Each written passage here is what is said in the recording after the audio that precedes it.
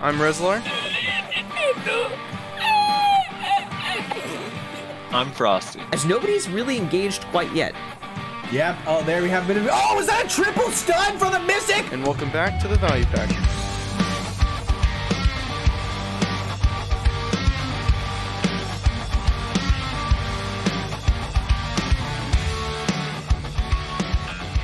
And welcome back, everybody, to another episode of the Value Pack. The number 1, 2, 3, I don't know, probably top 10 at least podcast for all of your Black Desert Online needs. We have probably the most interesting guest. No offense to our previous guests, especially Jackie Felix, because he had a lot of cool things to say, but the most interesting guest that we've had on yet today. And if you can read titles, you already know who it is. But that being said, we got to get into comments first. Thank you, everybody, for leaving a comment on the last episode. Although not too many people answered my question. What the hell, man? Y'all are a bunch of fucking pussies, man. Y'all don't wanna rat yourselves out with y'all's most embarrassing moment in gaming. You know, I have one moment of honesty on last episode's podcast about, you know, embarrassing gaming, and nobody wants to support me. Feels bad. Piotr didn't even comment, Frosty. No, he's fed up. He's fed up. He said he's going on strike. He's going on strike until we stop shitting on Archer. Get it. Alright, starting sort by new. Harry Boy 3000 says, my biggest mistake was in the first month of playing, selling 250 memory fragments and Beg's gloves that I got from an event box. I'm still mad about it. Oh, that's rough. Yeah. Yeah, I think we all probably sold sharps and hards and memory fragments early on like idiots. Oh, yeah. Dude, I sold so many Blackstones when I first started playing this game because I was like, I don't know if I'm really gonna enhance. And then, like, fast forward, like, 3 months later, I'm like, fuck, I need Blackstones. Yeah. Also, fun fact, I'm not 100% sure about this, but I'm fairly confident that I got the very first pair of Beg's gloves ever received from a bundle. Because I got it, like, you couldn't get Beg's gloves from the bundle until a little bit after the boss was out. It was, like, patched in later. And it was like 2 days or something after the patch where you could get them from bundles, and I got them. So, pretty soon after it. So, yeah, fun fact.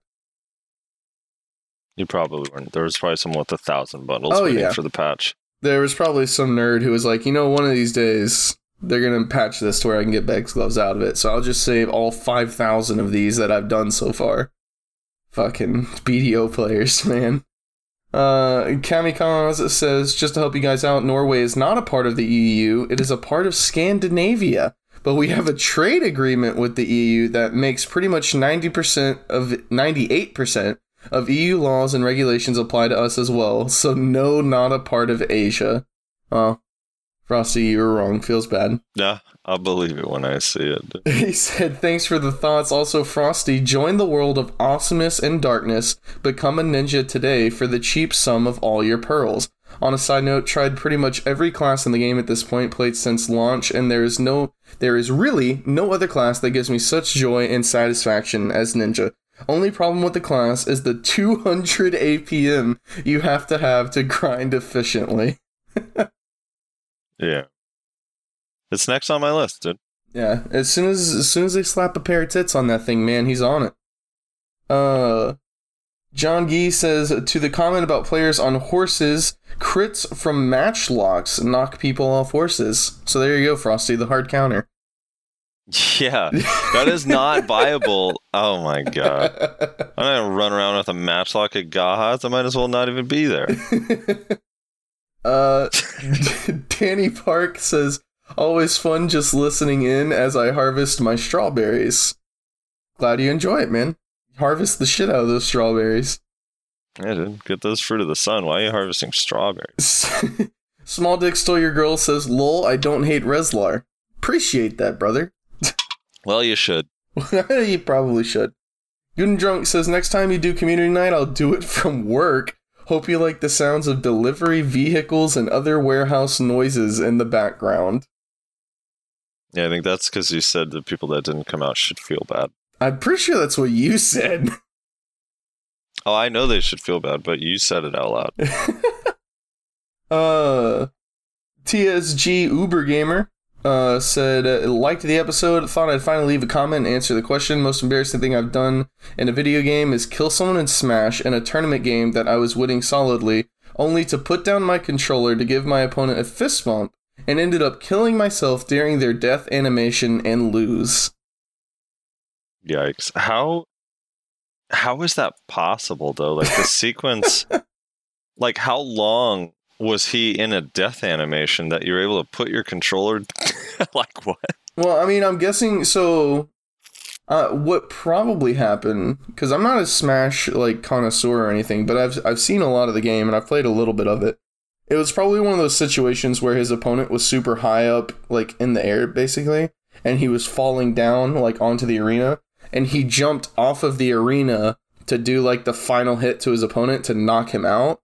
But it wasn't one of those, like sometimes they, like, go, like, shooting straight up into the air, straight out of the frame, and they get knocked out immediately.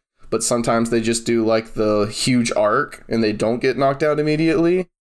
So it was probably, like, he knocked him into that arc animation, and then instead of, like, hopping back towards the arena, he just put down his controller and let his character fall, because he thought that he was, like, knocked out or whatever, you know? And he ended up going out first. I bet you that's what happened. Nope, that doesn't sound plausible. Not for a pro, dude. Is Uber Gamer a pro? Yeah, dude, he said he almost got out of the round at 32 in a local tournament. I don't think that's exactly what he said. Half of that is true. Infrax says Gaha/Fogans. Okay. Don't know what that means. Yeah. What is that about? I need some context. Yeah. Maybe that's his most embarrassing moment. Maybe he gets clapped at Gahas and Fogans. Maybe just the fact that he grinds Gahas/Fogans. I mean, that's pretty embarrassing. I mean, let's be honest. I mean... Gahas still super good, and Fogans got the double respawn rate this week. Dude, if you're at Gahas instead of Polly's Forest, I don't know what you're doing with your life anymore. Aces Over Easy says, heart. Appreciate it, brother. Too.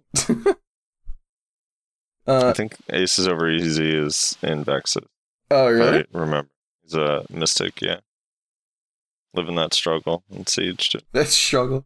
Sphero says, Community Night was a blast. Good time as always. I don't know why he said as always. This is the first time we did it. Good time is always just anytime he hangs out with us. Yeah, I guess. Thanks for showing up, Sphero. It was pretty fun. Got some good fights too. I still need to go through that footage, and I wanted to. Yeah, why wasn't that on the podcast last week? I was like, what? I don't know. I just had other stuff, so I'd put that in instead. I don't know. For a noob tamer, I was looking pretty good, man. You got to put up my highlights. I'm gonna pull the fights at some point. I just need to get around to doing it. I do want to pull the fights and put the fights up though, because they were actually pretty good fights. Nyashi said Frosty's comment on the Mystic stats PA gave does make sense, but buffing classes PvE will only bring people back to grinding on their favorite classes, but I don't see too much of a dramatic change to class attendance in Node Wars/Sieges. There will still be a need for individual class adjustments for PvP regardless, but I do accept that alternate viewpoint on it. Good stuff. For sure. I had a stroke while reading that comment. You'll have to excuse me. Jeff M says, please tell us more about the mayonnaise. Frosty, I have questions. Is the mayo pick in or out of a jar? Dude, it would never be out of a jar. That's disgusting. All right, so imagine an all-white backdrop with like a bar stool, and on top of the bar stool is like Kraft mayonnaise. But the Kraft logo is obviously blocked out because they're not our sponsor.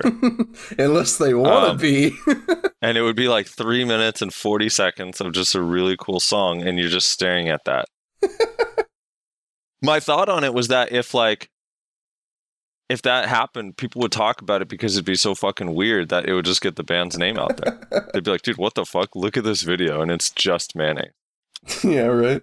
The question is, do I use like a shaky cam or still? Like, is it someone holding a cam? Still. You have to do still. Okay.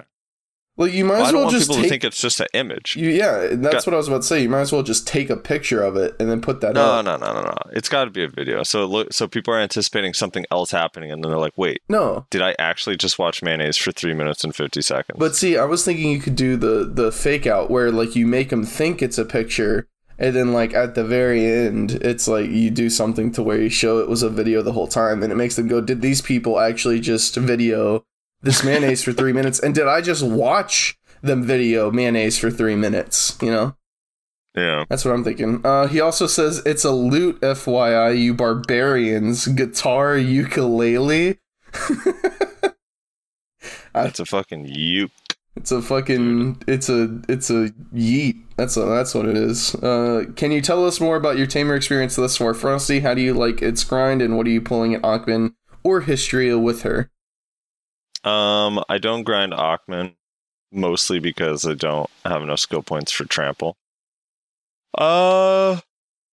It's good. I like it. In low end spots, or not trample, I said trample, but I meant whiplash. I have trample. Trample spam is awesome at places like Polyforest, where I just grinded a shitload this week for skill points, and it was cool. And the PvP's been awesome. As long as I don't make any mistakes, I feel like I could beat anybody. And then in Hystria, I'm like pulling like 3,000 exactly with the loot scroll. So pretty average, I guess. How much did you pull at Sacrea yesterday? Do tell.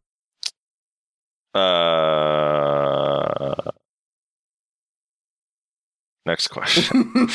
Dude, I am struggling in Sacrea. It's rough, man. Like I was watching a video of a tamer with less DP than me that pulled like 3,600 trash, and he didn't get knocked down a single time in this entire loot scroll, and I swear I get knocked down basically once every rotation. Well, it's awful. So maybe... yeah, I don't even know what my trash is. I haven't been popping loot scrolls there because I still am trying to figure out how to grind it properly. Right. Duns says, "I feel violated." Was that the mayonnaise or what? What was that related to exactly? I don't know. Unsure. Zodiac Master says, "Excuse me, sir. I had fun during that community night. Thank you very much, sir. And yes, I did forget the DK combo, and it was 3.1 hours. Dude, I don't mean to put this guy on blast, but he re-rolled to DK, or to Musa from DK after that, and he sold. I can't even say it out loud. It hurts my heart. Oh, yeah. I forgot that was him. Yeah, he sold a Penzarka to re-roll, dude. Why? Yeah.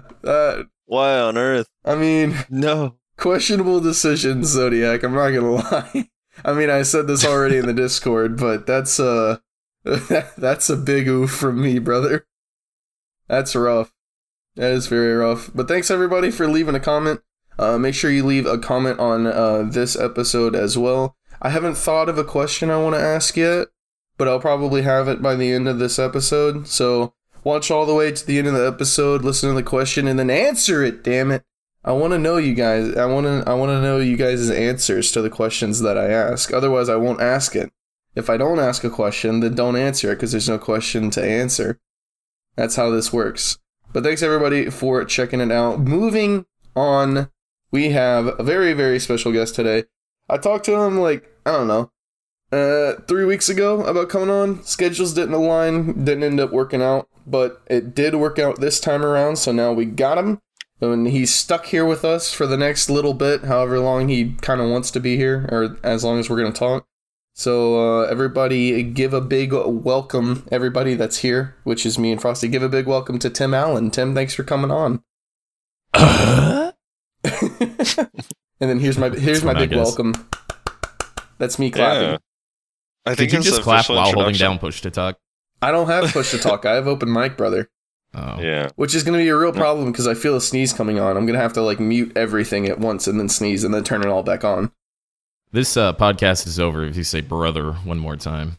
What the hell, brother? What do you mean? Thanks for having me on. Have a good night. Okay, Tim. So we got a pretty decent list of things here we want to talk about, but we got to start off with talking about who you are, in case for some strange reason people don't know. I feel like most people know, but maybe someone doesn't. A lot of our listeners are newer players, and we do actually have quite a bit of EU players as well who, you know, they don't really give a shit about NA streamers and stuff like that. So why don't you tell us who you are, what you do, how long you've been playing the game, that kind of stuff, just a general introduction. Sure. So it's Tim Allen 1337 on Twitch, YouTube, and Discord.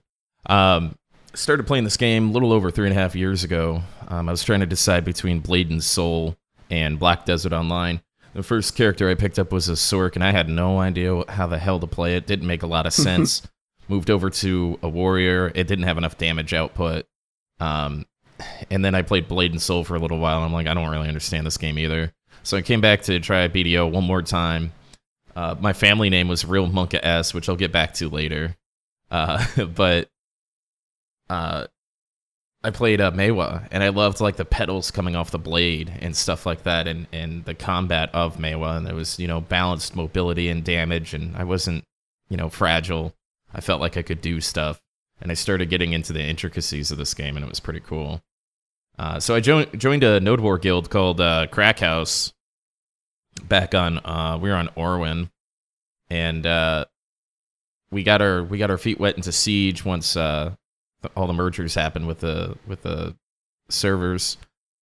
And I was an officer, and I got we later changed our name to Aftershock, and we started sieging on Balanos and stuff like that. And there's this guy called Swiper No Swiping, has a podcast on Twitch where he did like a Siege podcast. We'd all talk about what happened in Siege and all that kind of stuff. And so I was a representative for that. And then that kind of dwindled away.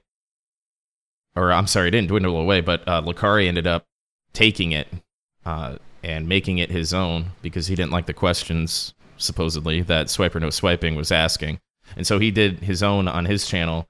And that's really what started me thinking about streaming, is anytime I queued down and talked, all of Lucari's chat would be, can't wait to hear Tim Al, Resident Sleeper. And his entire chat was just spammed with it. And I'm looking at this, and you know, my background is in business marketing, stuff like that. I'm going, holy shit, all these people know who I am. Like, I could start streaming. So I tell my wife, I go, hey, all these people hate me, so I gotta start streaming. And she was like, that sounds like a great idea. And it was, she I supported you when you came at her like that? What? She was like, you said these people hate me, so I'm gonna start streaming. And she was like, yeah, that's a great idea. Yeah, because she understands. You have to understand that there's very little publicity that's bad publicity. The adage is that there is no bad publicity, but ultimately, there certainly is. So this was the good kind of bad publicity. You know, the stuff that people knew who you were and were interested or wanted to make fun of you or just watch you because they hate you, like a couple other streamers in BDO. But either way, it's a good start. Streaming for 20 people that may or may not like you is a lot better than streaming for 5. Yeah. So that's what happened. It got started. I was talking to my wife about this the other day where, you know, I don't remember how I powered through all those early days and stuff like that.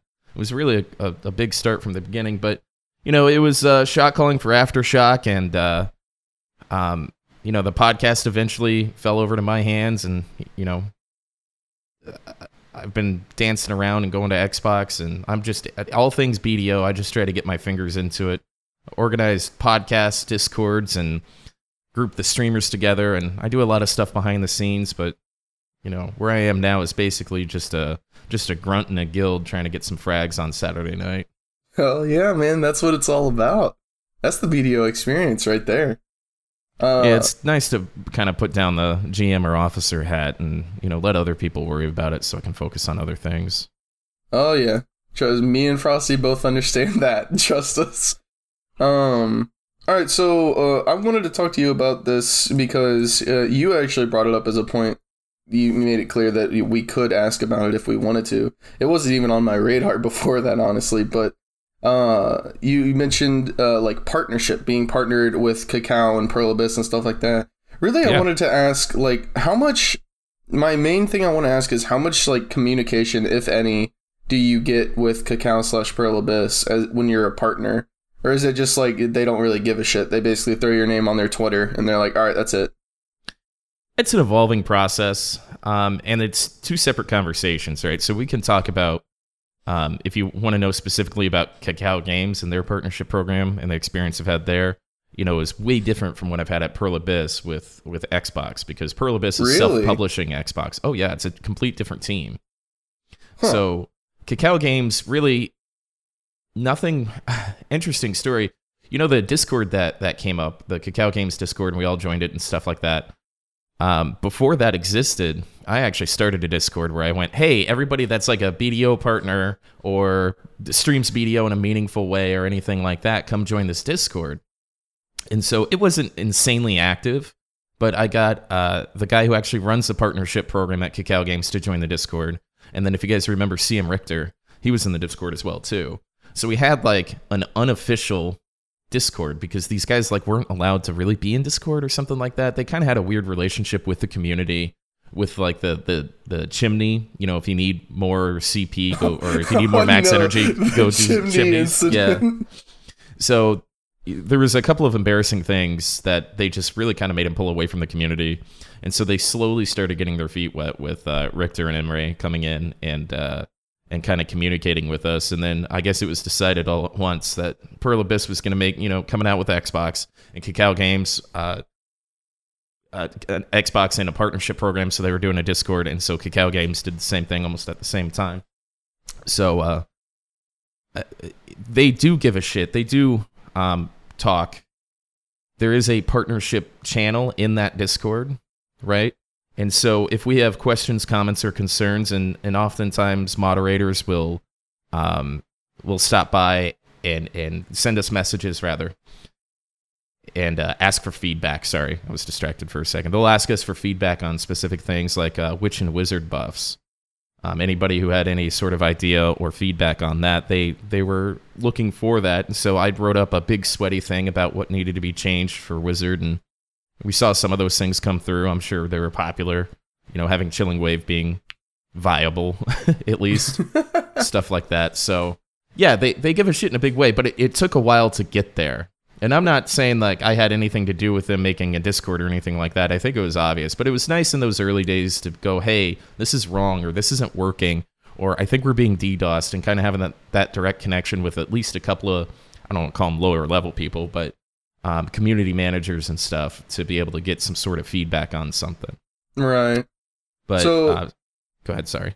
Well, I was just going to say, like, I've seen in the Black Spirit League Discord, a lot of times if there's some sort of bug related to, like, Arsha, because that's mostly what the BSL deals with, is, like, Arsha bugs and stuff like that. Yeah. And it's like, Dr. Positive will always, I don't know if you know Dr. Positive, but he will always be like, if somebody tells him, like, hey, by the way, this bug is really annoying, he'll be like, oh, I'll just go tell I'll go tell Kakao staff about it. And then he'll come back like 10 minutes later and be like, all right, I told them, they said they'll look into it. Is it like, can you literally just go do that? Well, I do know Dr. Positive. I met him at SwitchCon when I was on the panel there, and he interviewed me during that 3v3 stream. And he's good friends with Good Vibes Guy. And Good Vibes Guy recently joined the community management team for Kakao Games. So he can, you can just message Good Vibes Guy and get answers for questions that are, within the realm of control. Once you understand the difference between publisher and developer and the control that they have and the issues that you're having. So if you have like a bug in the game, right, where this isn't working or somebody's falling through the ground or something like that, that's something a publisher can handle. But if you're like wizard buffs win, that's obviously a developer question. So as long as it's within that realm, you can reach out to these guys. Absolutely. There's a whole list of GMs in the Kakao Games Discord, that can really make things happen for you. If you get in a pinch or something crazy comes up, and I can't think of an example right off the top of my head, but my account was restricted or suspended pending an investigation a while ago about some crazy drama that happened, and having direct access. It was on a Saturday too, right? So the Siege and podcast and all that stuff. I got right to, the GM that I needed to talk to about what was going on and hashed it out and helped them figure out what was actually going on and stuff like that. So in a lot of games, it's hard to get that kind of direct contact or communication with anybody that matters on the publishing side or development side. So it's nice to be able to have that line of communication. Yeah, for sure. Especially when you're making a living off of it. What was that whole thing about anyway? Wasn't it like something about like account sharing or something like that? No, that was recently. This was a while ago. Somebody's naked pictures were being spread. Oh, yeah. Yeah. And somebody in Discord was just like right-click, change nickname to Tim Allen 1337, Shaky Bay, fake uniform, and like a bunch of us got hit with a suspension because of it, because they were promoting that Discord that was spreading naked photos of somebody against their will in the game. So they took action because they were promoting that Discord in the game, and therefore they felt that they had probable cause, or, you know, they had the leeway to be able to suspend people's accounts for that. Which is, I don't know. I don't know how I feel about that. That kind of... It's a hotly debated topic. Yeah, that's like my knee-jerk reaction is to be like, why the fuck are they banning people in game based on some shit that's going down in a random Discord? But I don't know. Like, it kind of makes sense. I don't know how I feel about it, honestly. But it's like, if he was promoting the Discord in game, doesn't that just like, okay, it's this guy, and then they just ban him, right? They were very upset by it. So they took a larger action than just the person who was promoting the Discord link, and they wanted to find out who was in there participating or whatever the case is. So it was an overstep for sure, in my opinion, but not that they needed to, you know, make sure that Tim Allen 1337 was actually in there participating or something like that. They needed a little more proof than just, hey, that says Tim Allen 1337. We need to suspend him. Yeah, the least they could have done is clicked on his name and checked his actual Discord name. Well, that was my stream on Saturday. Somebody that was in that Discord sent me a link of the person who it was, and so I was exonerated because I never even knew that Discord existed. That's crazy, man. That was a weird day. That's kind of crazy how, like, I don't know. A weird day. Like, I don't mean to, like, suggest that, like, streamers or anything get special privileges, but it's like, when you have a streamer and a partner, and it's like the fact that they didn't even, like, contact you to be like, hey, like, what the hell's going on? We're seeing these, like, screenshots of, like, supposedly you. Like, if it was, like, rando Jimmy down the street and they had, like, no way of contacting Jimmy, like, I can that would be more understandable, but it's like... Right, then we have to suspend your account because we have no idea who Jimmy down the street is, and we need to dig into this, and we don't want this to get worse, so we suspend it. So I think it was GM Rotaz that did this. It was kind of his thing. He's one of the lead GMs there. And I don't know if he knows who the partnered streamers are. It was before the Cacao Games Discord was up and going, and so that line of communication directly to him was not necessarily set.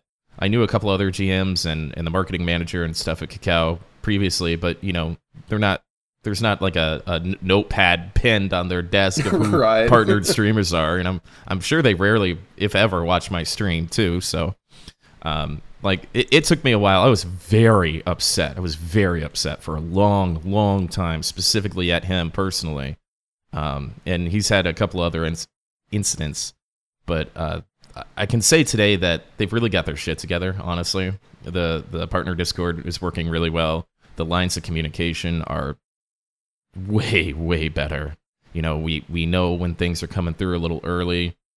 They're still working on getting they've planned some events, and they just haven't come to fruition, but I know the people that work on that, and they're trying real hard, and it's difficult when you don't know what's coming down the pipeline as far as patches are concerned. Patches just kind of come through on a Monday or a Tuesday, and from what I understand, maybe Pearl Abyss doesn't give them 100% of the information 100% of the time, so sometimes there's a little surprise in there or something like that, or a last-second addition, you know, in translation and all that kind of stuff. So, you know, that's why when people get mad at Cacao Games, sometimes I white knight them a little bit, because sometimes they're just a victim, you know, in the same way that we are. Just something came through, unexpected consequences. Now we have to adapt.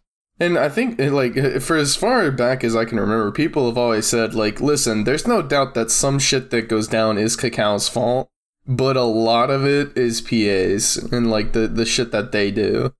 So there's always been, like, this idea that, like, Yeah, sometimes it is Cacao fault, and we should apply blame where blame needs to be applied, but that goes both ways. It's not always their fault. So, I'm curious now, what would you say you were more pissed off about whenever your account was banned by Rotas, or when you were kicked from the Siege podcast by Lakari? Yeah, that's a good one, dude. I felt so bad for you that day. I did too. I watched that clip and I just saw the disdain on your face, and I was like, oh man.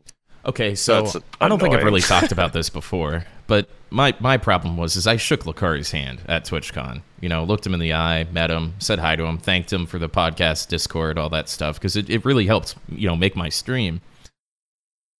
And I was extremely disappointed that he was willing to cave into hands goading him on to ban me from the Discord. And I have a great admin team on the Discord. And so they're able to maintain control and get me back in there and continue it. But ultimately, it means to an end to get me to create my own podcast Discord. And even since I stepped away from the podcast for a little while, I was still able to maintain ownership and control of it and oversee it. Because I don't think anybody else really wants to do that. B, we have enough people that are admins from different guilds to make sure it's run fairly. I don't think there's a C. Nobody else really wants to do it. And I was looking pretty hard when I was going to Xbox because I didn't want to abandon it, right? Zathian was the only other person I could think of that would even entertain it, and so he did it for a week. He really liked it. He had some good ideas. And so I passed it off to him, but ultimately he wanted to spend more time with his family and with his guild. And so I was back to trying to figure out who the hell else could do it. And really I couldn't think of anybody, and nobody really put their name in besides myself. So yeah, yeah. I actually heard that because he took over the podcast, him not focusing on PvP, that Snake hasn't been able to get Medaya back. Savage. That's a low blow, dude. Dude, Haste is over there now, man. I got a question about the new Siege podcast Discord, Tim. Okay. How come I got kicked from it, man? What the hell? I was just sitting there lurking, enjoying the memes and shit, and then one day I don't have access to it anymore. What the hell happened? What guild are you with? Or were with? I was with Versatile, but then I left the guild, but I didn't say anything, nor did, my other guild, my GM, or my ex-GM, rather, my friend Mina. He didn't say anything, so it was cool, I just get to, sit here and lurk and look at memes and people read each other and stuff. And then one day I was like, you know what? I haven't been added by Sullysaurus Rex in the podcast Discord in a while. Maybe I should take a look. And I couldn't find it on my sidebar. I was like, where's my BDO podcast Discord? So we have it's kind of a constant conversation, a back and forth of, do we make it a public Discord and then we have private channels, or how many people do we really invite? And so one of the big problems that we had moderating the last podcast Discord was it was extremely public. And people just want to push buttons, and use racial slurs and stuff like that. And ultimately we decided that none of us really want to babysit a Discord. And the second that you kick somebody for using a racial slur, then 3 more pop up or 6 more pop up. It's whack-a-mole. Right. And so if we just have responsible people that are attached to active Siege guilds participating, the memes are great and nothing gets in the way, and there's almost no moderation at this point whatsoever. Everybody knows what it is, they're happy to have it, and they respect it.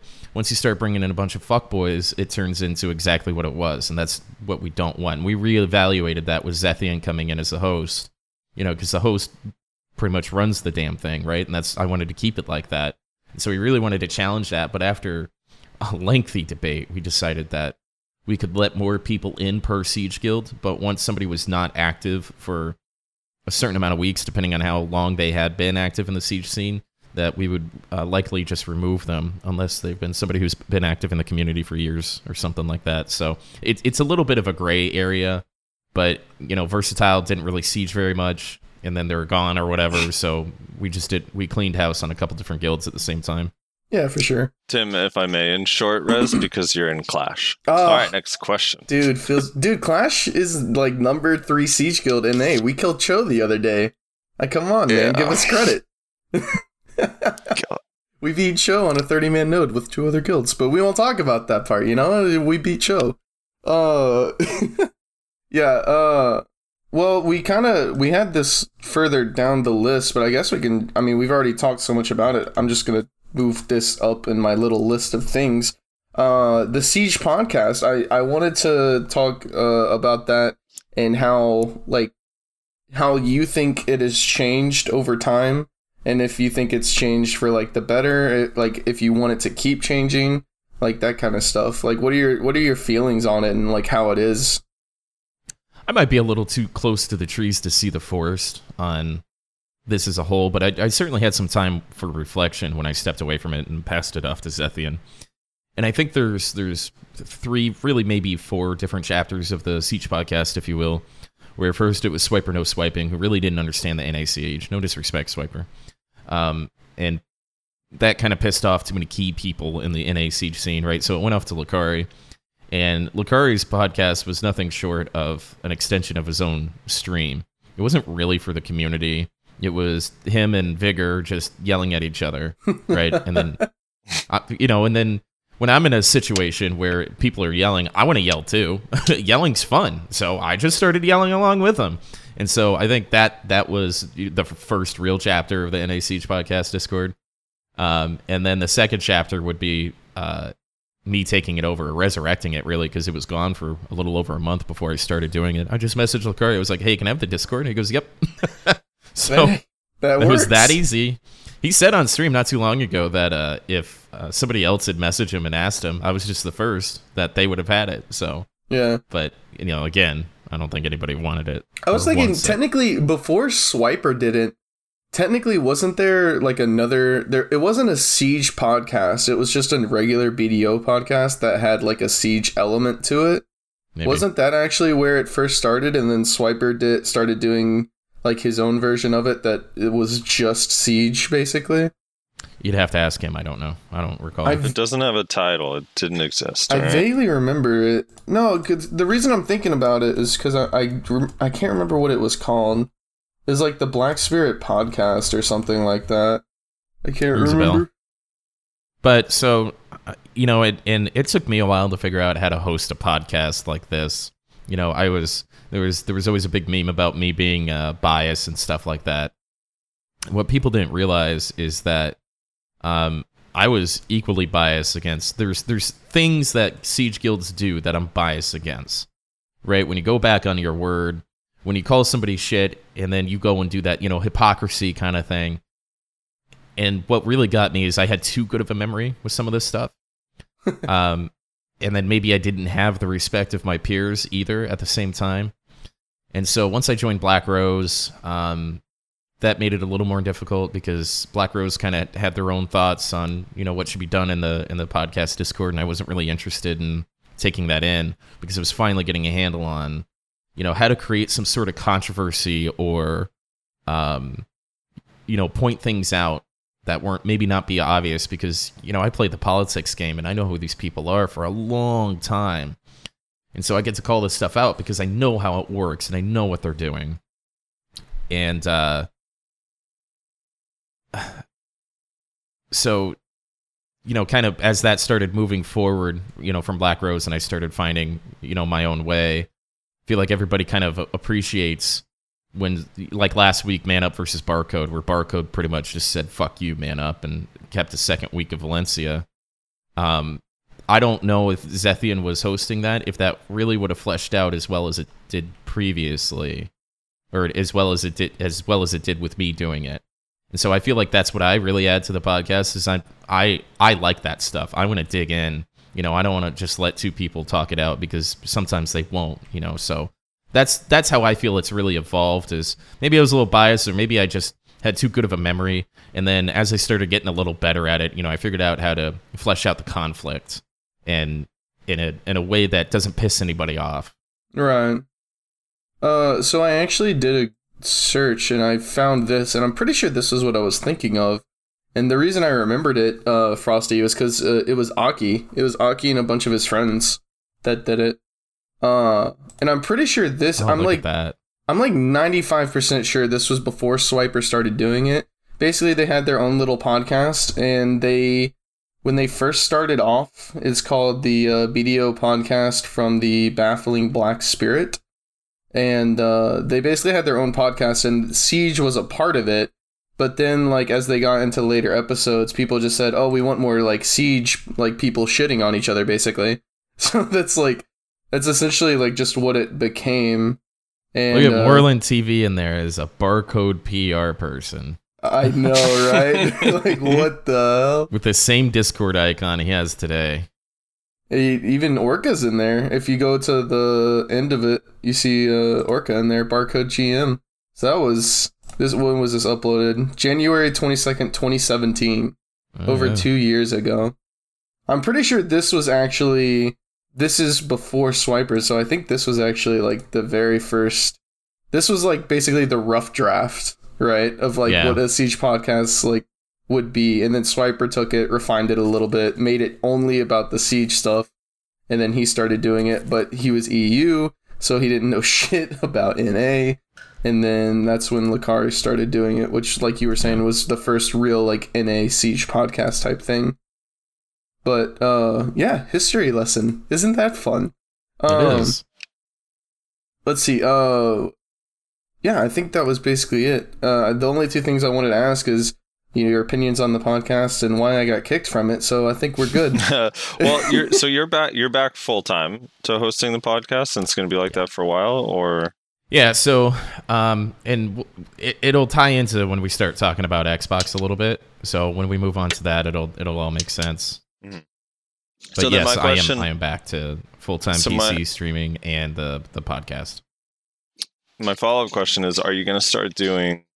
So I didn't listen to the Siege too much unless I was like involved in some capacity. But one thing I did read every week that you started doing, I don't know, maybe like 3 months before it switched over to Zethian, is the write-ups that you were doing. Are you guys going to start doing those again?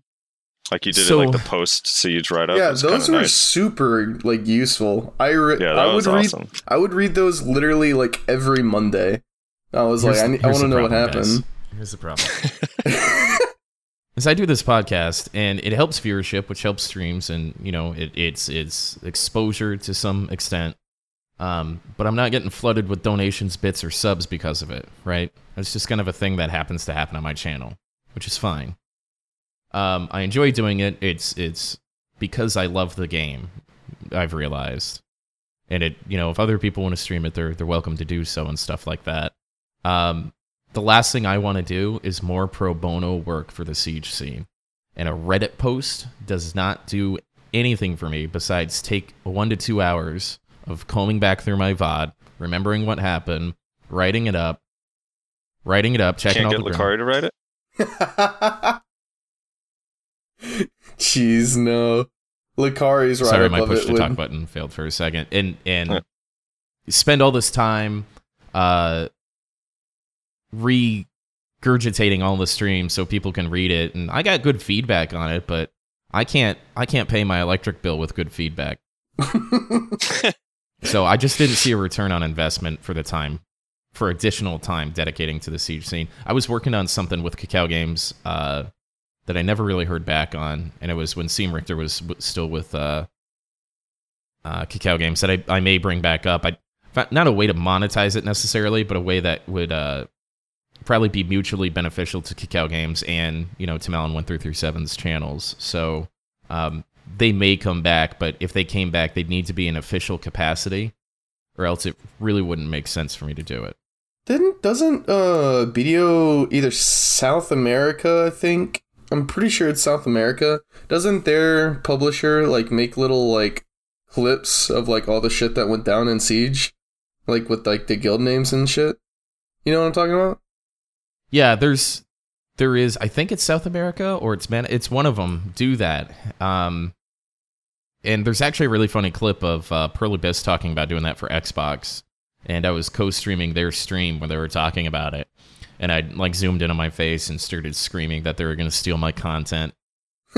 Ultimately, I just don't think most of these teams have the manpower or the time to dedicate to stuff like that. And I think the NA Siege scene without the podcast would probably be a little bit more difficult for them to keep in touch with it. So I know that for a fact that those Reddit posts helped out Kakao Games too, and I'd like to keep doing it, but again, it's just got to make sense for me. Right. Yeah, I can see that. I do wish that I had those back because it was a really nice TLDR, but I can understand that the requirement of like, well, this actually isn't like doing anything for me, and I can spend more time like with my family, with my guild, or like streaming to make actual money. So yeah, I'd rather I have to do it on instead. a Sunday. It's like my one real super day off. Like I don't even really go to Vel. Like I really just after Saturday night, I'm spent. Siege, probably shot calling, the podcast, and then hanging out after the podcast. Everybody likes to shit talk each other, and then let's wake up the next day. Like I need a day off. So that's Sunday, and it's hard for me to pull it together again to spend a couple hours regurgitating Saturday. Right. So let's transition into Xbox, because you straight up yeeted off of PC to Xbox whenever that shit came out. You were like, fuck this shit, I'm out. Peace out. And then here you are back on PC now. So let's, while we're talking about the Siege podcast, let's talk about that first. So whenever you went to Xbox, you said you wanted to do a Siege podcast for Xbox. Yeah. What was the thought process there, and what was going on? Well, so I wanted to transfer my success from. I thought that we'd be breaking open to a whole new section of people on Twitch or YouTube or whatever the case is, and I was right about YouTube. My YouTube channel is arguably more successful than my Twitch channel is, quite frankly, because of the guides that I put out for Xbox and using Xbox. But I'm sorry, what was the question again? I got so much ran through my head. Whenever you're finding, whenever you said like you wanted to do the Siege podcast on Xbox. Right. So I wanted to transfer my success from PC to Xbox, but I think what I really misjudged was the lack of PC players that were going to be over on Xbox, and how virgin is the wrong word, but virgin to MMOs, right? They're just super new. Oh, yeah. And so they just don't get a lot of the stuff that experienced PC players, find a PC player who didn't play WoW, or EverQuest 2, or Ashes of Creation, or whatever, like find a PC player that hasn't dipped their toe in MMOs, right? So they didn't really, or don't really understand the culture, in my opinion, of how things work. They didn't understand BDO as a whole, and why a podcast is necessary, or why we talk about Siege. They didn't even really understand why they should ally together on Saturday so they can beat, a stronger opponent. And so they were just so far out in left field. It was difficult to create that drama and that content around Saturday, even though I had a lot of support, both officially and unofficially, to get that done. Ultimately, it was just fucking boring. Hey, and if it's boring, who the fuck's gonna watch it, right? Yeah, they've got a long way to go. I think Xbox will be successful in an average gamer's sense of being successful, not necessarily as a business kind of thing, which it definitely is. But for somebody to go, yeah, I would download that game and play it. It'll be successful, and it'll start looking more like PC. I think it's going to take a lot more time than, I don't want to put words in anybody else's mouth, but I think it's going to take a lot more time for it to look like PC, especially on Saturday, than I had any idea, or just way far and above. Interesting. So what made you jump ship from PC to Xbox? Like, why did you want to do that? I think I needed a break from the PC community. I felt a little undervalued, and I was getting fucked with pretty often when I was grinding and stuff like that. I was having a tough time finding a stable guild. I was kind of out of guilds to join, quite frankly. I wasn't really getting along, and I was a little burnt out. I needed a break. And so I think I took just long enough of a break for, people on PC to miss me. and to kind of realize that I got a lot of messages from a couple of very specific guilds, really wanting me back into the podcast and the Siege scene and streaming PC. And so the outpour of support to come back was big, but I hated everybody when I left. I really just put my middle finger up and walked away, and I didn't log on. My PC was off for weeks, unless I was streaming, and that was it. It was just OBS up. I wasn't on Steam. I wasn't on BDO. I was barely on Discord, unless I was with my Xbox guild or whatever. And so basically, my gaming PC turned into a stream PC for my Xbox for a while. I just, like you said, yeeted the fuck out. I was just gone, dude. Yeah. So what was your, I mean, you already talked a little bit about it, but what was it like on the Xbox? Like, what was it like starting over? I believe you guys, like, the Xbox didn't even have not Calpheon, fucking Medaya, right? Yeah, so we were without Medaya for 2 months, roughly. It was interesting. I started playing when Meiwa released, but I was, had Meiwa seals or whatever on PC. So it was part of the game that I wasn't familiar with. Honestly, I had one of the most fun streams during the release of BDO when Blade Boquest, Moreland TV, and I got together and leveled together at 4 a.m. or whatever it was when it released. We had a great time doing that. So made some good relationships and better friendships that I already had. Strengthened those. But playing the game and starting over sounds like fun until you start going for try. Yeah, until you hit that wall again. Plus 15's cool, that wasn't too terrible, but, just having to gather for hards and sharps, and that's what you have to wait on, was pretty rough. But they gave us good events that kind of balanced it out, and so, like, magic tools on Xbox are like 400,000, and they sit on the market. Really? And so, yeah, if you have 200 or 300 energy or something, which is pretty average right now, 250, I would say, you can really crank out, some hards and sharps. And they have, weekend experience 24/7. There's no 200% buff or anything like that. So there's a lot of quality of life things that are in there now.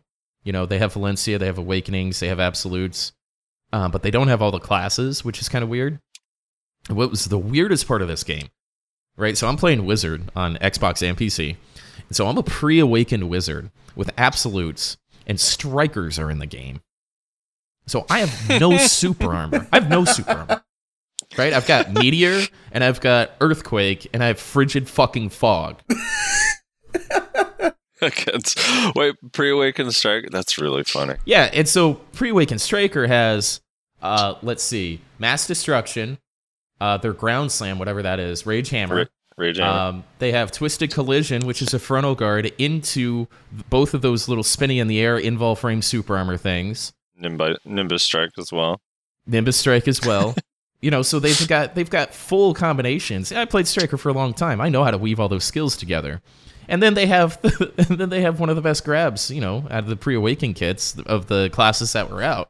So I cast Lightning and hope that I catch you in a one tiny frame between your dashes when you come up and just walk up to grab me. It's awful. And so the absolute skills gave him so much damage. I kept trying to tell people to take the Kamehameha, whatever that skill's called.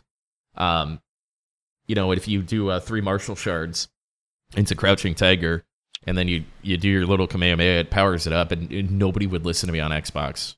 I only told my guild, but they didn't want to put the points into that. But so all those strikers were ooking out, but they were doing it so bad, and it just hurt my feelings because I'm dying to the worst striker in the world. They just knock you down and roaring tiger you, absolute roaring tiger you, and that was it. You were just dead. And my absolutes didn't matter whatsoever on which wizard. Yeah, what was the so you played PC for a long time, you played Xbox for a little while. How was like the skill difference, or like not necessarily skill difference, like the how much did the different controls like change things?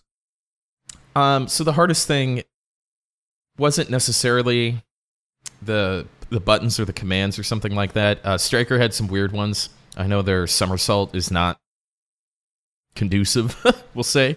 And so there's some awkward key combinations on the Xbox controller, but really my big thing is I can't zoom out. So with Awakenings and DK, like what's that, Shattering Darkness or something that has just a mile range? Like you can't see that coming. You can't see it coming. If it's off to the side or behind you, you just get destroyed from a mile away. Oh, just wait till they get Archer. And if you right, and then if you're a Musa and you're trying to zoop up to somebody and then spin around at the last second and back attack them, you have to play with 100% sensitivity on your thumbstick. So the thumbstick thing for looking around and the ability to zoom out, which they're working on the latter. You know, obviously you can't get around looking with a thumbstick, but I knew it'd be different. It'd be a different challenge. But swapping back and forth was fine. But the key combinations were okay. The looking around sucked. The amount you can zoom out really sucks. And not having a keyboard filled with hotkeys really sucks. So you have to use these ring menus, and they work. But, if I'm trying to go through my wizard buffs real quick and then, E-buff, PA, double teleport in, it's just not, it's a PC game. This is a PC game that people who don't have gaming PCs can now play. But I would say if you have a PC that can play BDO, play it on PC. Yeah, there's been quite a few people I've seen recently that say like, yo, I used to play BDO on Xbox, but now I'm coming to PC. Yeah. So there seems to be a bit of a migration from Xbox to PC. One of the biggest challenges, if I can dig in on why I left Xbox here for a little bit, is Guildmasters are terrible on Xbox. They make bad decisions. They're arrogant. They don't know how to deal with victory. They have no structure whatsoever. None of them have any spreadsheets. They don't know who's in their guilds. They don't work with anybody else. They don't set up fights. They think that you should just like place on a node and go, YOLO, whatever. And so they don't understand how this game works, and they're extremely resistant to it. And the second you put somebody on Balanos, there's only Balanos and Serendia. Actually, today's the first day Calpheon Siege is going to happen. And they just fall apart. You give them Balanos, and the guild is dead the next day, or the next week. And so that's what's, in my opinion, really holding it back, is these people that decide that they want to run guilds really aren't qualified in any way, shape, or form. And so we saw constant GM swaps. We saw bad mergers, and it was just spinning tires the entire time. And so I was in Arsha and helped shape that guild and the culture there. And that guild will be fine for a long time. And we have a good setup with Moreland TV having the GM ship, and then a different player who wasn't a PC player is like the final say. And so we just thought it out, how do we make this guild last, in a new MMO when we know guilds are going to blow up and die and stuff all the time. And I think they did a really good job, or we did a really good job with it. But ultimately, it just wasn't fun. Like I'm grinding out 6 billion silver, which I've never amassed that amount of silver. I'm always enhancing. As soon as I have 1 bill, I'm like, let's buy shit and enhance. And so I'm working towards having 277, 273 AP, and I'm having fun with it because I want to participate and kill more people and all that kind of stuff on Saturdays. I couldn't get myself to get to level 60 on Xbox because why? So I can kill who? So I can kill the node fort a little bit faster? I don't give a shit. There wasn't enough competition to make it rewarding to grind it out. I got bored, and even though the stream was doing well and the Xbox content on my YouTube was doing extremely well, ultimately it was going to, if I'm bored doing something, it's going to catch up. You guys are going to be able to see it, just on my face. Right. And it might be fun to see me being bored for a while, but then ultimately you want to watch somebody who's having fun. I think I would. I try to create a stream that I want to watch, so. Yeah, for sure. I wonder if there's almost no denying that people that play consoles are more casual compared to people that play No. They're not worse. Yes. They're not more casual. No. I didn't say worse. I didn't say worse. Hold on. Let me talk about this. So that excuse me, that's the whole thing that I got. Oh, these 12-year-olds living in their mom's basement no, absolutely don't have any not. money to buy pearls, and they're worse, and they're casual, and all that. I heard all that shit, right? Here's your average Xbox player, in my opinion. Ex-military, well-established, likely mid-30s, early 30s, late 20s, that, 27 to 33 in age. Coming out of the military, has lots of fuck you money. The average pay-to-win. Remember the day where we could melt our costumes into crowns or into crons and everybody melted their shit and everybody was going for pen all the time? Yeah. That's like an average weekday or weekend day on Xbox. These people have money to burn on Xbox. They have money to burn, and they throw it out in streams, and they buy costumes constantly. There's so much gear on Xbox. And so these guys are older. They're, a lot of ex-military. They're family-oriented, all that kind of stuff. There's almost no, I ran into like one squeaker the entire time. And so these guys are out there grinding. There's level 61s before Awakenings came out. Like, it was nuts. Not PC players either. Like, just hardcore players. Right. But so what I mean by casual, like, I don't mean that in like a derogatory term or anything like that. And I'm not even referring to like the amount of time they put into the game or anything like that. What I'm referring to when I speak like casual is like they don't take the game like seriously, like as seriously as a lot of people on PC do. Right, you got PC players like literally running tests and recording things on spreadsheets over the course of several months to figure out what's better between this crystal and this crystal, right? And like that is a very PC thing to do. See, I disagree so much with that. I don't think that Xbox players wouldn't be doing that if the information was already out there. That's the thing. I just don't. I think there's so many Xbox games where people actually do that. Like even a lot of the stuff that was discovered in, I don't know, a bunch of old games that are also on PC is discovered on console. And like, I don't know. Like, I just don't. I don't buy into that at all. I mean, I don't even think. Yeah, sorry. I'm not saying that like those people don't exist on console. What I'm saying is that I feel like there are definitely a lot more of those types of people that like really take this shit seriously, probably a bit too seriously on PC as compared to your average like console player. Well, this is what you have to consider. Console's been out for 3 months, where PC's been out for over 3 years. And so what crystal is the best crystal? It's the Black Spirit crystal for PvP, the Awakened Black Spirit crystal. And for PvE, it's +1 crit.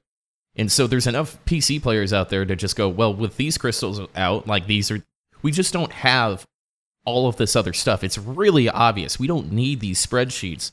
And then we can still pull from PC's knowledge too. Because sometimes there's a small amount of like, I don't know if this made it into Xbox, but we're kind of over that. It's basically 99% PC build with very, very different few changes to it. So anything that's kind of canon on PC is canon on Xbox. And so the spreadsheets have kind of been done. We don't have everything that PC has as far as content's concerned. So it's a little easier to see. It's obvious what's best in most cases. And so that culture just isn't necessary yet. Yeah, I suppose that could be the case. But my question is like, so if people are like, basically what I'm getting to is that people on consoles, I feel personally, like people that play games on consoles, not just BDO, but it does include BDO, a lot of times they're playing it just to have fun. They don't really care about being the best. And I think that speaks a lot to your talk earlier about like competitiveness and like they don't really care about like grouping together to fight the strongest guild. Like they're just there to place on a node and let their people just run around, do whatever the fuck they want. Yeah. I really think that is indicative of a mindset difference between your average person on PC and your average person playing games on a console. Frosty? I'm sorry, I have to interject. Dude, first of all, League of Legends exists where there's millions of people that are in silver, that know they're going to be in silver forever, that know they're never going to be able to compete and just want to have fun. That's literally like PC as well. That's not even different from console to PC in any way. Well, what's the difference between like a silver or bronze league player that plays every day and knows they're not going to be pro, that's just playing to have fun, versus like an Xbox player? Every silver player thinks they're going to be pro, man. Come on. I mean, I know I'm going to be pro one day. I mean, come on. No, I see what you're saying, and like I said, like there's definitely like there's every people doing everything, right?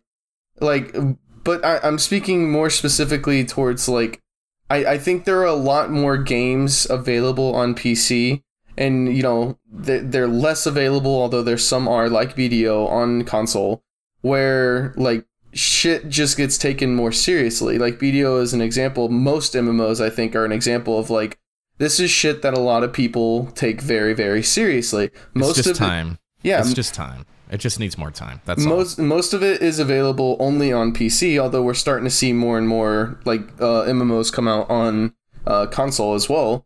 And so I think that I don't know. I see what you're saying, Frosty, and like there definitely are people on both sides of console and PC that are on both sides of like I take this like really seriously, and this is what I like to do, and this is all I like to do, and you know that kind of mindset.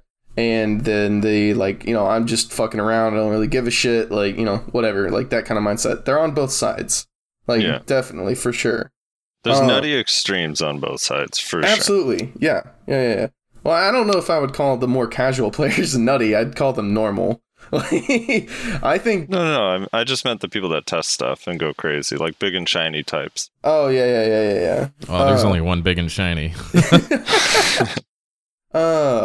Fuck, I went on this for so long I forgot what I was going to say. I think it was something to the effect of I wonder if they'll ever get like serious on Xbox. Like if their like culture, like you said, will ever grow to be like ours, you know?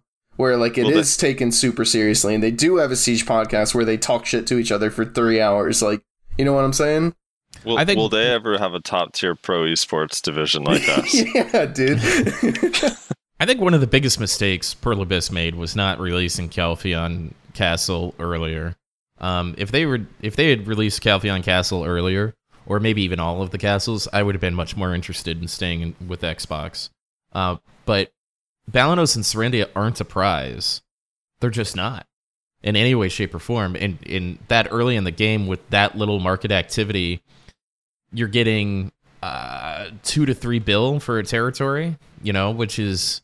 I think my best payout was 80 mil or something like that, which isn't nothing, but you know, when you have the duo yellow drops and the Tet blue drops from day one, you know, for accessories, there was just the average money was just way higher than, you know, when we were in that point of the game.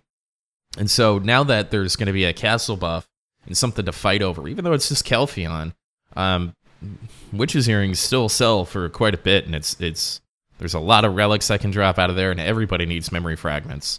So it's a prize. It's something that will make people want to team up together or rotate it or whatever the case is, where before it's just like, fuck it, whoever wins, wins.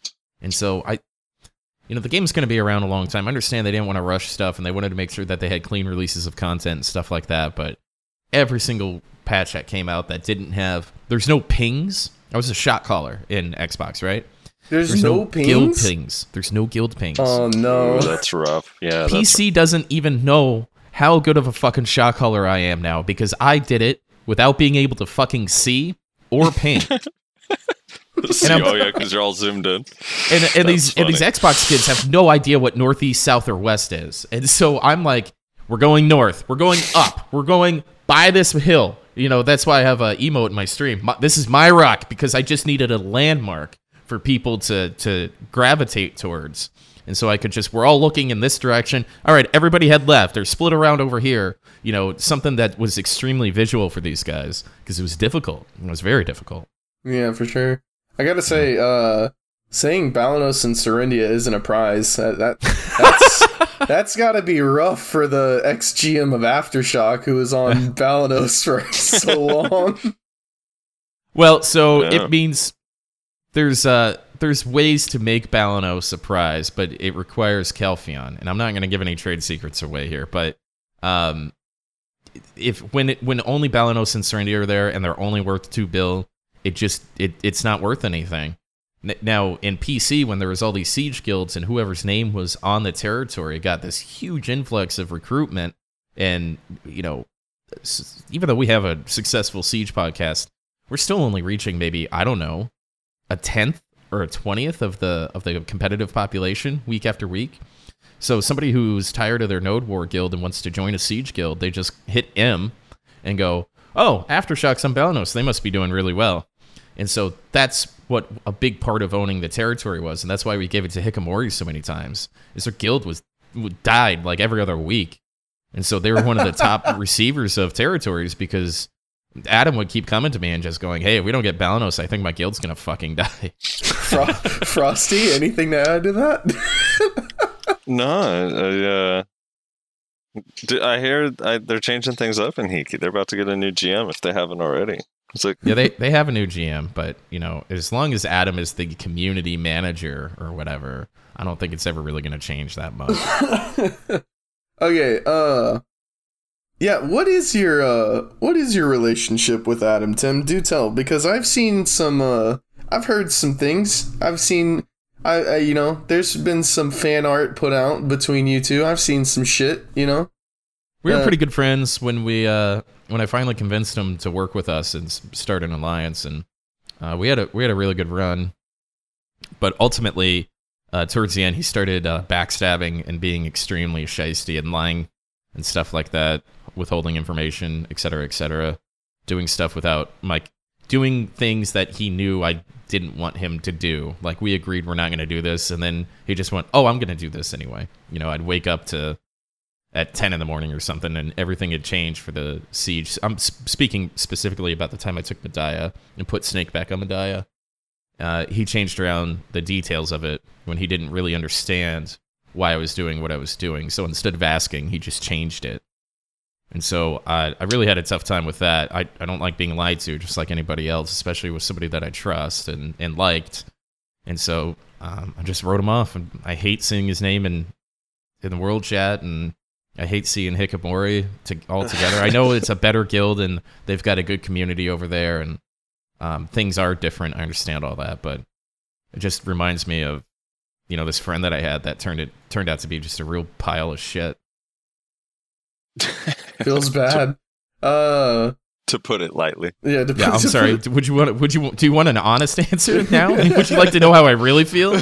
What are you, another person that I know you just enjoy to the fullest? What are you? Give me your thoughts on Wish Fairy.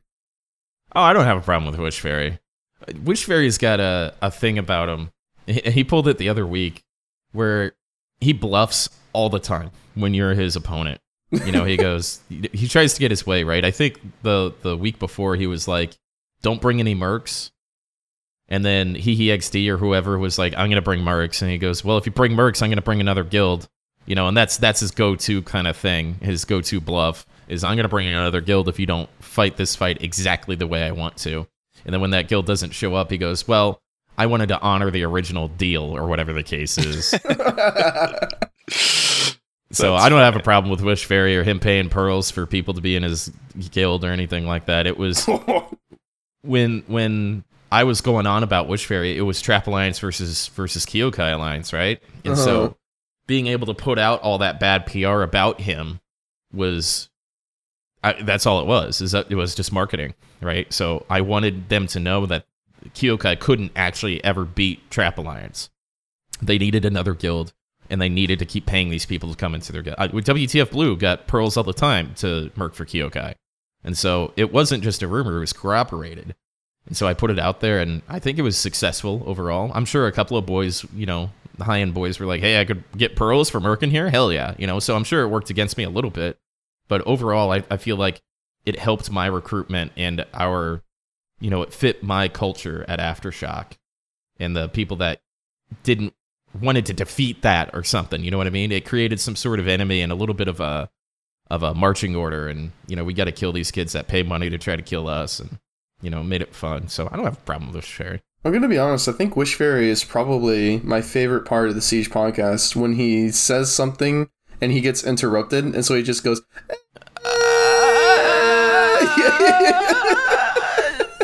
yeah. Just waiting for a chance to talk, dude. It gets me every time, dude. So is there any chance of an Aftershock resurrection? Yeah. There's definitely a chance of it. That was actually my plan. So when Sethian walks away from the podcast, I can't do 2 podcasts. I can't do 2 sieges, right? They're both on Saturday at 9 p.m. Eastern. And so I go, actually some Black Rose members, officers, were messaging me. Sasha, actually, too, saying this would be the time to get Aftershock back up and going. I think the biggest thing that prevented me from doing that is I don't have access to the original guild. I gave it back to the person who started the community. And so he's got all the elephants and the guild skills and all that kind of stuff. So I'd have to start from scratch or find somebody that has a guild that could toss it over to me or whatever. But I just hit my buddy Messi, who's been a long time moderator and all this stuff. I just hit him up. I was like, hey, you guys, I know Vertex is like rebuilding. You got a spot for me? And they just go, oh, yeah, absolutely. So I just got in, and there's like 10x Aftershock members in Vertex.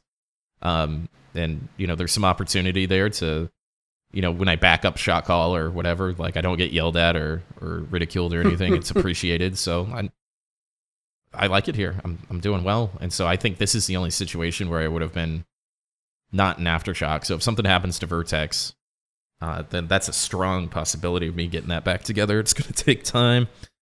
Right. But, I have Aftershock, the guild name, on my Steam account. So I just joined it. It's my main account as an officer for a while, so I can merc out for Saturdays and slowly start building up a siege guild and guild skills and all that stuff, and definitely possible. So, do you think?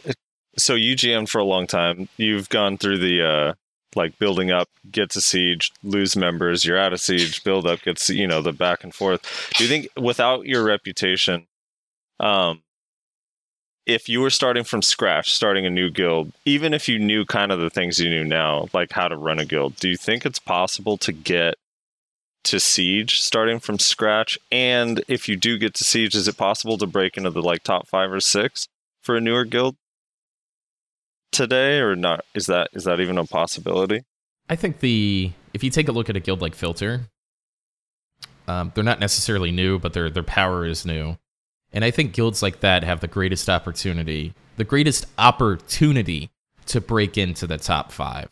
Not that they could, because if you look at their pushes, I was watching them fight against Show and stuff a couple weeks ago. Pushes were dog shit, right? You can tell just by the way they move together that they have organizational issues top to bottom. But if they have the structure to create a successful guild, they took powerhouses from Man Up, I think a couple of Cho. Which guild is this? Haste. This is Filter. Filter, yeah, okay. They have Onyx Ace in there. Yeah, they've got all the heavy hitters except for Mostar, which is like the best Mystic I've ever seen in large scale. He's still in Haste, I believe, but CP, and all these other guys that just top frag are in Filter, and so they've got all this That was the hardest thing for me in Aftershock.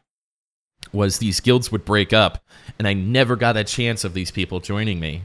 I never got a chance, and every time I had a top fragger or somebody who was really good at the game, and we're ready about to move into castle sieges finally and all this kind of stuff, they go, hey, I'm gonna go join Vertex or Cho or quit the game or a tier 1 meme guild or something like that. And it's if people like you stop leaving once a week, losing 1 or 2 of you a week, we'd be in Valencia.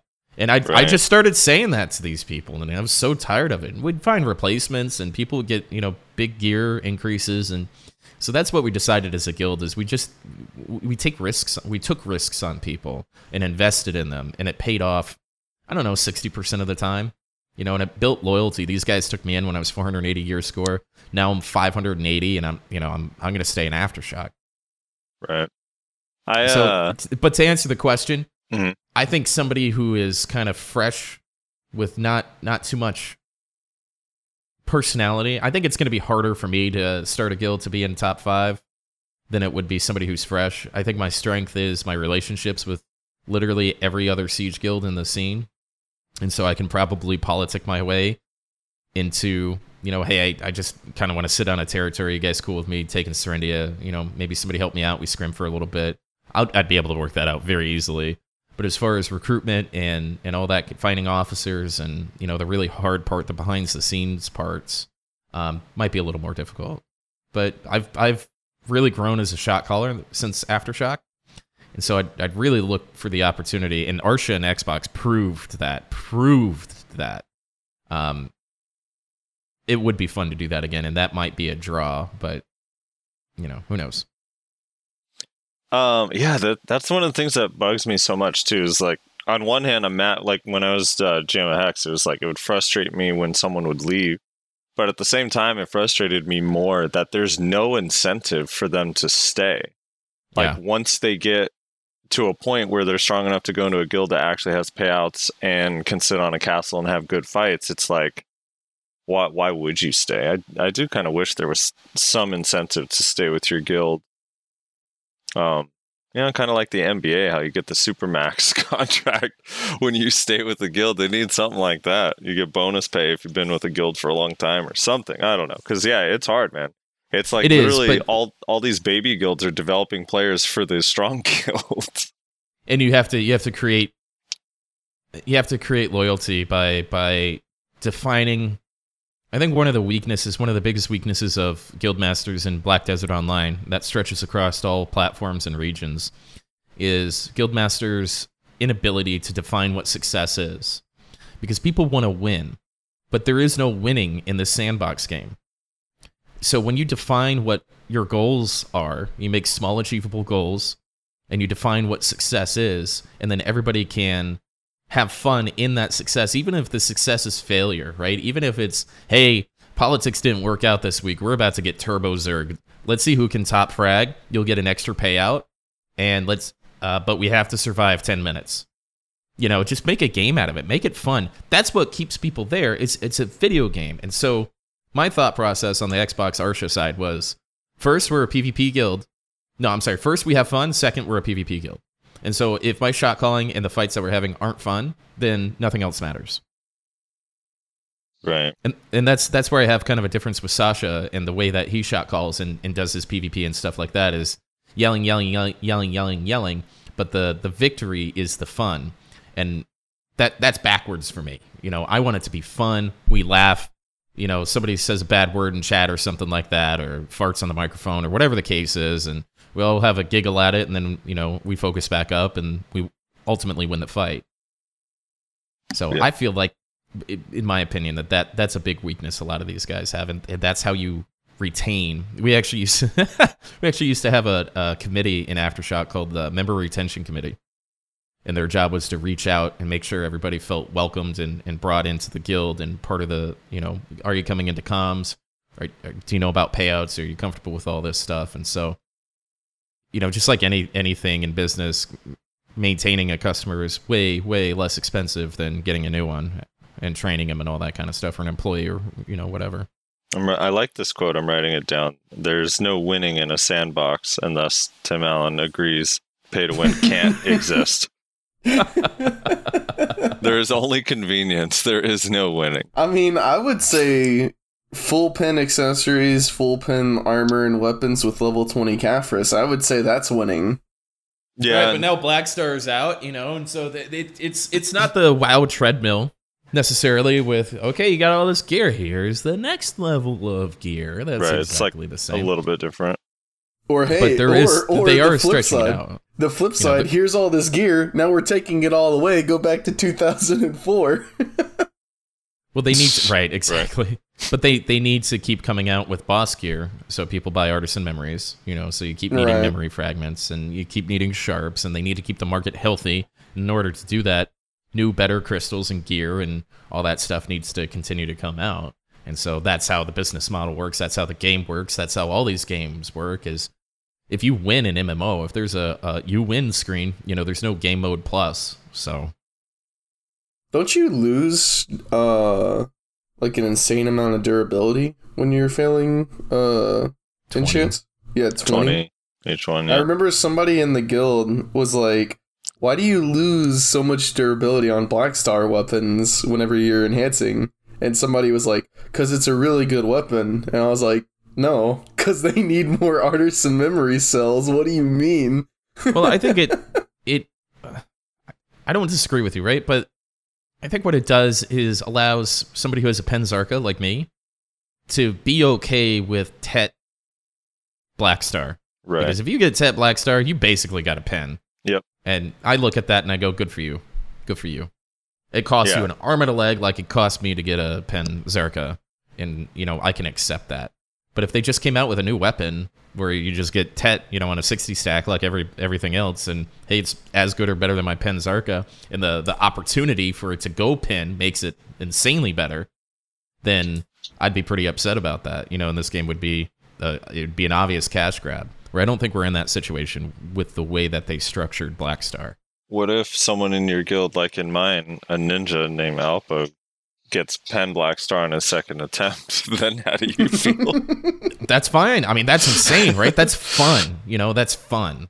And that's I know people kind of cringe when you put fun and enhancing together in the same sentence, but that is somebody that's got the balls to do that.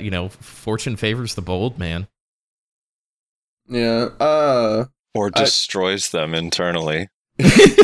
I'd like to know how many pearls a week are you spending to be succeeding all your Tets on 60 stacks? Because I'm sitting on 3 100s right now, and it is not a good time. I am a BDO partner, and I know a bunch of the GM's personal phone numbers. And yo, listen, I don't stream, but this YouTube channel's pretty okay. So, shout out Cacao, hit me up, baby. 1-800 I need RNG. Yeah, right. Well, no, that's another thing that got me back into PC is I blew up my armor and my awakening weapon in my offhand, and I got my awakening weapon back on like a 99 stack or something like that, just so I could like go hit stuff and see if I really wanted to come back. And then I got my Nuver back to Tet, and it shit out like 3. It shit out 360 or 70 stacks trying to get it back to Tet. And then I think I one-tapped all of those Tets for my armor to get back to Tet. It was a really fun enhancement session that cost about $150, but I got it all back. And so, I got it all back at once. Feels good. And you're maining Striker now? Or Wizard? Wizard. No Striker for me. No more Striker. No Striker for me. How was your experience on Striker? Do tell. You're fucking kidding me, right? Isn't this like the one thing I told you I didn't want to talk about is Striker? I'm kidding. Ultimately, I couldn't figure the class. I had a really good handle on the 1v1 mechanics of the class. But when they started taking away the DP and all the really bad holes that they have in their kit, like Nimbus Strike, it loses its super armor the second you hit the ground. And then falling out of the sky when you twist a collision. Like, that shit just boiled my fucking blood. I hated it. And then the slide for mass destruction is just so goddamn long when you're trying to maintain a super armor chain in large scale. So I don't know where the fuck I'm supposed to be on a Striker besides like surprise motherfucker leg drop kind of thing. And I just didn't have the AP for that. If you had 281 AP, back when I was playing Striker, you'd blow some kids up. But with my 261 or whatever I had, and the PvE was so bad. So I just couldn't figure it out. So once they started taking away magic DP from us, I'm like, I'm fucking out. I'm just going to go play Witcher Wizard. So you plan on, once they keep buffing Striker's PvE, you going to reroll back? The only reroll I would consider is if they came out with the full skill EXP swap coupons again, I'd probably go to Witch. Really? Oh, yeah? It's a better class top to bottom, and them buffing buffing Voltaic and Thunderstorm is fucking stupid. Yeah, that was questionable. And then Chilling Wave can never be Yoke of Ordeal because Gore Roll goes behind the target, right? Right. And so that's where all that extra damage comes from. So Chilling Wave can never be that. Voltaic, it already does more damage and has a way faster cast time. Yeah. And so if I'm 270, the only thing I'd miss, and I think I play this pretty well with Wizard, is Sage's Rage, the Rabam Fireball. If you can skirt around the outsides of a fight, in an RBF. When I stream today, watch me RBF, and I really just Meteor, Sage's Rage, and then if it looks good, if I get 2 or 3 knockdowns, double teleport, Cataclysm, Bolide Destruction. Being able to kind of set that up for other people or yourselves is something that makes Wizard kind of a patient class, you know what I mean? Like it's got its own benefits and it's stuff I really like. And Wizard used to grind better than Witch, but I don't know if that's the case anymore. Yeah. One of the things, when we had Jackie Felix on, I mentioned one of the things that maybe could help Chilling Wave be on par with Gore Roll is like, so you know how Arn, the spirit, it like gets in front of you and it shoots out, right? What if it was like Arn spawned at the end of Chilling Wave and shot backwards towards you? So your damage was going forward and her was going backwards. Because Gore Roll is like half and half, right? Right. And so if you just had, if you just pincered somebody with a skill, I think that'd be too OP, or they'd have to turn. It'd be too OP. Well, you could adjust it as needed, right? But I was trying to think of something that could help it. Basically be unblockable, you know? I don't think unblockable is necessarily fair, but I think they just should have Arn, you know, roll around like an asshole, just like Gore. Just around. That's funny. It could be like a slip and slide. She just goes like flying down it. Now we're thinking. Get a pad and pen down. Let's write this shit down. Are you gonna try out Shy? Nah, I don't care about support class. What? What about that cool weapon? She beats people over the head with a banjo. I could not give a shit about Shy. I have no interest in it whatsoever. The only thing that really interests me is, and Sasha talks about this on his stream, and we talked about it a few times, is maybe it frees up Witch Wizard to be more of a damage-focused class, and they start kind of giving, instead of everybody in Black Desert Online being a DPS role, maybe they actually start giving some identity to these classes in PvP, where we're not just, you know, heal, Jin heal, solo heal, PA, you know, all these kind of buffs and stuff like that. You know, maybe they turn Wizard into just like, it doesn't have any buffs, but man, they just up their damage by 25% or something like that. They don't have heal anymore. They don't have PA anymore. Let me pitch this idea to you. There we go. It's been this thing. Frosty's probably tired of hearing it. It's just never going to happen. That's why. I know it's never going to happen, but I'm going to keep shilling it until the day I die, damn it. Okay. Picture this, Tim. So you know how you have your passives at the bottom of your skill tree, right? Mm-hmm. Imagine if there were like two trees at the bottom, two passive trees at the bottom of every class. And essentially, when you take one of them, it locks you out of the other one. And these trees, like... Specializations. Yes, these trees drastically change how the class functions. So my example that I gave a while back was for Berserker. And essentially, you could choose either, like, you take this passive tree that like maybe gives you more health, more DR, more evasion. It could even lock out certain skills or give you access to new skills, something like that. Or you could choose this other tree where it gave you like more AP, but it like take away some of your health, like stuff like that to make it to where not everybody is just in the same boat, you know? Well, yeah, so you're getting dangerously close to a good idea. But you're addressing a problem in the game in that it's the homogenization of gear, right? Where does it really matter if you take Muskins over Urgons, right? Unless you're dedicating yourself to a full evasion build or a full DR build, as long as you have those numbers, that's all that really matters. And for most of us, that's fun enough, right? Like we just get the numbers, we're more powerful. But ultimately, Renown never really got removed. And the way that things get kind of shuffled around and homogenized is that I think maybe the execution of your idea isn't perfect, but you're onto something where... Well, no, that's just like a rough draft, basically. Right, exactly. Sacrifice this so you can be more of that. Exactly. Yep. And they try to do it with gear, but it just... For whatever reason, to me, it just doesn't quite feel right. You know, it doesn't feel like there should be a free way to do it, not just, well, time to get Sissel's necklace and a Centaur's belt to pen instead of, you know, the thing that I already have. I feel like you should be able to specialize outside of gear at least a little bit. Right. Yeah, that's the idea. And like I said, it's just like a rough idea. Like obviously I don't have exact numbers or, you know, anything like that, but like just allowing the classes to, like you said, specialize in what they want to do, right? So if you're a berserker, you can choose whether you want to be a tank berserker or a DPS berserker. If you're a wizard, you can choose whether you want to be a DPS wizard or a supportive wizard. Right, yeah. those different types of things. You could even apply it to Shy. Like, you could give Shy, like, do you want to be like an offensive support where it's all about like debuffs and CCs and stuff like that? Or do you want to be a defensive support where you're all about like buffs for your team and heals and stuff like that? You know what I'm saying? And I think World of Warcraft was really smart with having different specializations. You can be a tank druid, you can be a healing druid, you can be a damage druid. You want to play druid, you can play druid. How do you want to play druid? That's how you want to play druid? Good for you. Here you go. Here's what you need. And so I don't know if that really fits in a game like this, but having, again, you know, like where the Z buff is or something, you pick, you know, instead of locking one, you've got two different, maybe it's just a buff where you lose 50 DP and you gain 25 AP for 5 minutes. You know, and it's a 5-minute cooldown, and you have two that you can choose and maybe be situational or something like that.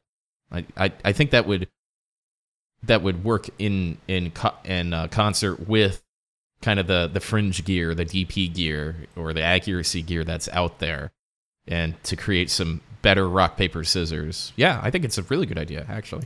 Yeah. Also, another thing, I didn't write this down, because it's just kind of like, apparently this is just a thing we do with every guest now, because I just like hearing people's thoughts on it and stuff like that. Let's talk a tiny bit about PA, Protected Area, not Pearl Abyss, Protected Area. What are, kind of give me your rough thoughts on PA. Should it change? Is it necessary? Like, what are your thoughts on it? I don't know. What do you think this game would look like without PA? You know, that's... If they changed literally nothing else, it would look kind of bad. Yeah. I think it shouldn't be nearly as powerful as it is. I think it should be way, way, way less DP and have a considerably longer duration to it. Yeah. I think if it was 100 DP for 15 seconds, I think that'd be fine. Or maybe even just 50.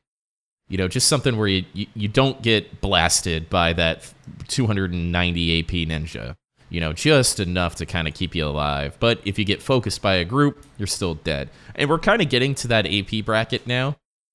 I think a lot of these decisions, I think the developer of this game obviously is a fucking genius. Just a madman locked in a closet that just shits out a beautiful image of a gorgeous MMO. But it's taken a while for some of this guy's ideas to come to fruition. And this is just like my own fantasy of how this game looks, because Protected Area made no fucking sense when we all had 200 AP. But now that we have 280 AP and stuff, and we're working towards 300 AP, Protected Area, you still die in a PA push, man. You know? Yeah. And you know, and we're just starting to get to that point. So I'd like to see it tuned down. I think since day one, it's been completely overtuned. I remember the days when we really didn't know what Protective Area was, and there was no PA pushes. But now that everything's kind of hyper-organized and stuff like that, I think if we took substantial amount of the DP out of it and up the duration considerably, I think it would make more sense. You know, it'd be more stable. So you know, the PA baiting and stuff like that, it's not really fun. You know, it is, but it's not.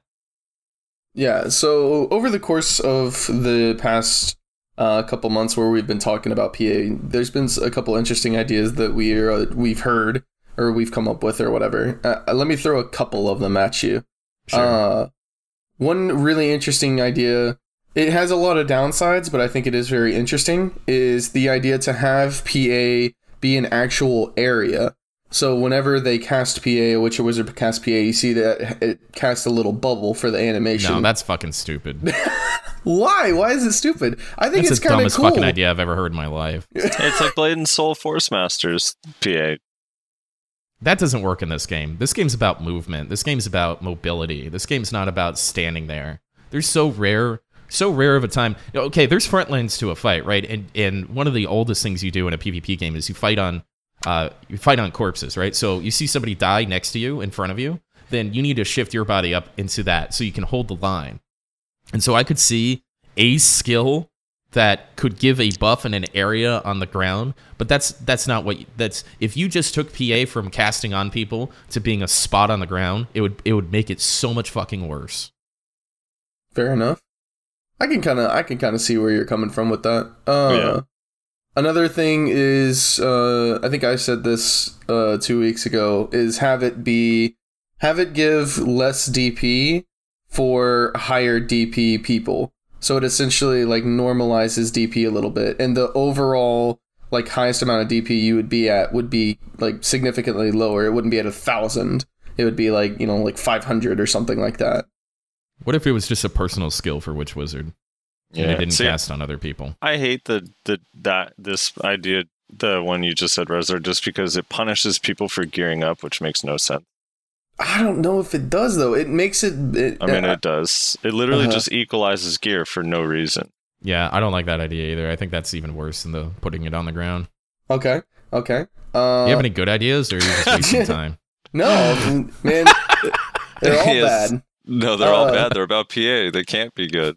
Yeah, the thing is like PA is such an integral part of the game. It's so hard to like change it in a way that like makes sense and is also like legitimately a good like way. You know what I'm saying? I think you touch PA at all, and it changes fucking everything. Exactly. In this game. I think they're scared. The problem is that no one's willing to admit is that the way Pearl Abyss did PA is perfect, and we need to accept it. You need to. I don't know about perfect, but I mean, it could not be improved further. It's absolute perfect. I do think that like I do think that maybe Tim had the best suggestion where you lower the DP it gives a little bit, but you extend the duration. Even like I don't know, like the idea of a personal PA is something Frosty said for a long time, that maybe everybody gets their own personal PA, like not just Witch and Wizard, and it works like V basically. I think just certain classes. I don't want to see a Zerker with a personal PA at all for any reason. My thing with the PA, well, I do like Tim's idea. I do still think like overall toughness of everyone would just need to be increased, because the problem is, all right, so everyone, the CC changes all happen. There's now a CC limit because people hated being locked down for 20 seconds in a combo or 15 seconds or whatever. But what's worse than being locked down is being dead. And right now, you already die super fast. So if you lower the DP, you're just going to be looking at a resurrection screen for an entire Node War siege, and it's freaking awful. Like, I don't know what the problem would be increasing the DP of everyone, like just the base DP of everyone by, I don't even know what percent, but just a small amount. So that way fights just last a little bit longer. Well, now you're talking about time to kill, which is actually something that Cacao Games has been probing the partners about. And Huntler is actually, not surprisingly, vehemently against longer time to kill. But in the experiences I've had with hardcore, full loot PvP, skill-based PvP games, and even just like games like League of Legends and stuff, you don't want to... Time to kill is important. Right now, I don't want to kill somebody with Cataclysm Bolide. That's not fun. It's satisfying, but it's not fun, right? Double teleport, Cataclysm Bolide, 3 people dead. That sucks. What I want to do is catch them with Water Sphere, another follow-up skill, reposition, then do a combo, and maybe they survive if they have a little bit of gear. And so, you know, when a ninja just comes up behind me and I die in the middle of their second skill, 1.5 skilled, that's not fun. That doesn't take skill. Dude, you don't like dying in Serpent Ascension? Right. It's stupid. And so, when I was on my striker, I was a little more tanky and the AP was a little bit lower, and there was a chance that, where the grass comes out of the ground is kind of the last skill that they use for the combo.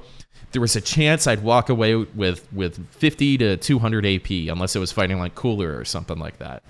And I thought that was great. They had to get their whole combo off. And so when I fought a bad ninja, I could punish them. I could bait them in, eat some of their damage on super armor, and then do like a risky somersault or something. I caught so many ninjas doing Rage Hammer somersault. I can't even tell you. And so... yeah. But now they all have 280 AP, and it's dying in the middle of Serpent Ascension, like you said. It's not fun. So time to kill needs to be extended, but you don't need to have a ninja do 2 full combos on you to kill you, because then you're unkillable. Because you do have CC caps, you do have a large scale focus, and so finding the right balance of time to kill is difficult. I don't think they should have removed Renown. I think they should have tweaked it. Because I think as you gain more AP, you should gain more DP and AP, because it allows them to be able to balance things out. So we don't have this one-shot meta. But some people like a one-shot meta. But I think when you're focused on large scale, it's going to be a one-shot meta. Focus fire this area, those people get deleted. Right. But if everybody's one-shotting and you focus fire that area even harder, I mean, that's why you need PA. But then the entire game's focus is protected area. So it makes like RBF really weird, right? Like RBF is weird when you fight it. It's fun because it's not organized, but if you organized RBF, it'd just be kind of weird. So I don't know. I'm rambling a little bit, but time to kill is really important, and I think they're taking a look at it because it's definitely too low. I do think there's honestly like one of the most fun things that ever happens in this game, aside from like successful difficult enchants, is whenever you're trying to kill somebody and in the back of your head you're like, oh fuck, he's actually not gonna go down at the end of this combo, and right when you see them getting up, like you do like the last move that you're gonna do before you got out of dodge and it ended up killing them, like just in time. Yeah. Like you didn't two-shot them, you didn't grapple them in Serpent Ascension and they died, or Shadow Stomp in Serpent Ascension and they died. Like, you just barely were able to make it in time. Like, that is some of the most satisfying and fun gameplay I've ever experienced in this game, honestly. Yep, agreed. Well, we kind of got off track. I like when I die on the initial float. You should put armor on. I did have one more suggestion I wanted to throw at you, Tim. You'll probably hate this one too, just because you're out to get me. What if, I thought maybe, what if PA, instead of increasing your ally's defense, what if it was an offensive skill and you used it to reduce your enemy's AP? I think instead of doing that, they should come out with a Necromancer class. Yes. They need a debuff, you know, kind of like a... I talk about the Enchanter or Enchantress from EverQuest, where they were focused on buffing their own teammates, a little bit of CC, and debuffs. Like, I'd love to play a class like that. Yeah, that'd be really fun. I'd love to play a class like that. So well, I think you're onto something there, but I don't think that's what you turn PA into. Too bad, because the next class is a Rudum with a scimitar. Is it really? Stupid. No. Okay. The scimitar thing's different, but yeah. Dude, a Necro would be awesome, but you like can't have Raising the Dead. I mean, it could be in skill animations, but you can't. Can you imagine like 100-man where like there's 15 Necromancers that all have like 15 raised skeletons? The fucking lag. Well, I mean, we already have Witch and Wizard pads, so which are yeah, I know those bother me too. Speaking of Raising the Dead, I meant to ask this earlier, but I forgot. Do you guys think the game has been better or worse after the removal of medkits and Siege and stuff? Oh God, so much better. A lot better. Dude, all medkits did is benefit the already stronger guild by making it so their push never, ever, ever died, even if you killed some people. I hated medkits. Also, the mechanic of it was kind of awful. Also, I love that so many people didn't know on WizWitch how to use Resurrection. They'd all like put it on their hotbar and they're just pressing a button like, it's not rezzing you. I have you targeted. That shit was so funny, dude. It was basically a gamble whether the Resurrection was going to work or not. What do you think? Do you miss medkits? I don't know. There's a part of me that thinks maybe they didn't need to remove them altogether and maybe just change them to where like they still had a use, but it wasn't, like you guys said, it was super oppressive. Like it was just annoying as shit. Like I always thought, like, I never thought about when we had medkits, I never thought about removing them. I always thought that like, it's just stupid how when you get rezzed by a medkit, you can use a medkit. Like you shouldn't be able to do that. That's kind of stupid. Like I think medkits, I won't say they were fine, but I always thought of a way, trying to think of a way that made them, like, fix them without removing them altogether. Because I think that they were, I don't know, it was just another part of large scale that you had to account for. It added another axis to the game, you know? I don't know. Yeah, it's just that the problem again, like, let's say if we're in a 1v1, and the person we're against is slightly stronger, but we can out-strategize them by like, all right, let's hit their push on the way to our base, and then when we res up, they're going to get to our base, but be whittled down, except now they have their full army again. Right. And they literally get to ignore respawn timers while you don't. Yeah. I don't know. It was like, yeah, it just Which is like the biggest thing about today is like, because a while back they increased siege timers, right? So now now it's baseline like 1 minute, which that wasn't the case back in the day. It used to be like 20 seconds when you at the beginning of siege when you had full recos and shit like that. It was like a node war. So it's like in today's siege, medkits would be the fucking worst. Like you're sitting there waiting for 2 minutes to res and they got a full thing on your fucking base, you know? Medkits were basically a flag of determination and a spawn time cutter at the same time that you just carried in your inventory. So, you know, not to beat a dead horse, but incredibly oppressive. Yeah. And Rez, if they ever send you a survey for your feedback on the game, please don't fucking fill it out. yes, dude, because he wants this game to be World of Warcraft or EverQuest. He doesn't like BDO is the problem. I don't. I think the only way that I want this game to be like World of Warcraft or EverQuest is I think that this game actually would benefit from becoming a Trinity type game. Oh, Jesus. That's literally it. Oh, I think there's aspects. I think they try too hard to stay away from World of Warcraft and EverQuest. You know, like the Necromancer idea, or, you know, maybe having a little bit more specialization. But if they, you know, let's say that the exact amount of World of Warcraft that they need to put into this game is like 4%, and they put 4.1%, everybody's gonna freak the fuck out. So I think everybody would freak out anyway, honestly. Well, I mean, not like tab targeting or anything like that, but just a little additions, you know, things that would kind of augment what's already here. Yeah. I think there's something that, you know, we can not have to pretend, you know, Korea can acknowledge that those games were successful and have things that made it fun and versatile and stuff like that, besides just paying $30 to reroll your coupon, to reroll your weapon to a different class. You know, you can make, you know, again, we talked about that a lot. You can make each class just a little bit more versatile. So yeah, exactly. I have an overall. Oh, go ahead. Go ahead. I was just gonna say I have an overall general question on the game. So when you left to Xbox, like right at that time, I think Central Market was pretty new, right? Like it maybe. Yeah, it actually came out on Xbox Beta first, and then it was released right about the same time. Right. So since then, and you've come back, we have this Black Spirit Locker. We have a bunch of new grind spots. We have the Central Market. We have Dark Rifts. They have this new daily Calpheon quest, like all sorts of shit. And I don't know. It's like it comes out like so rapidly, but overall, like with all that new shit, do you like the direction the game's going? Is it better today than it was like before? Like, what are your kind of thoughts?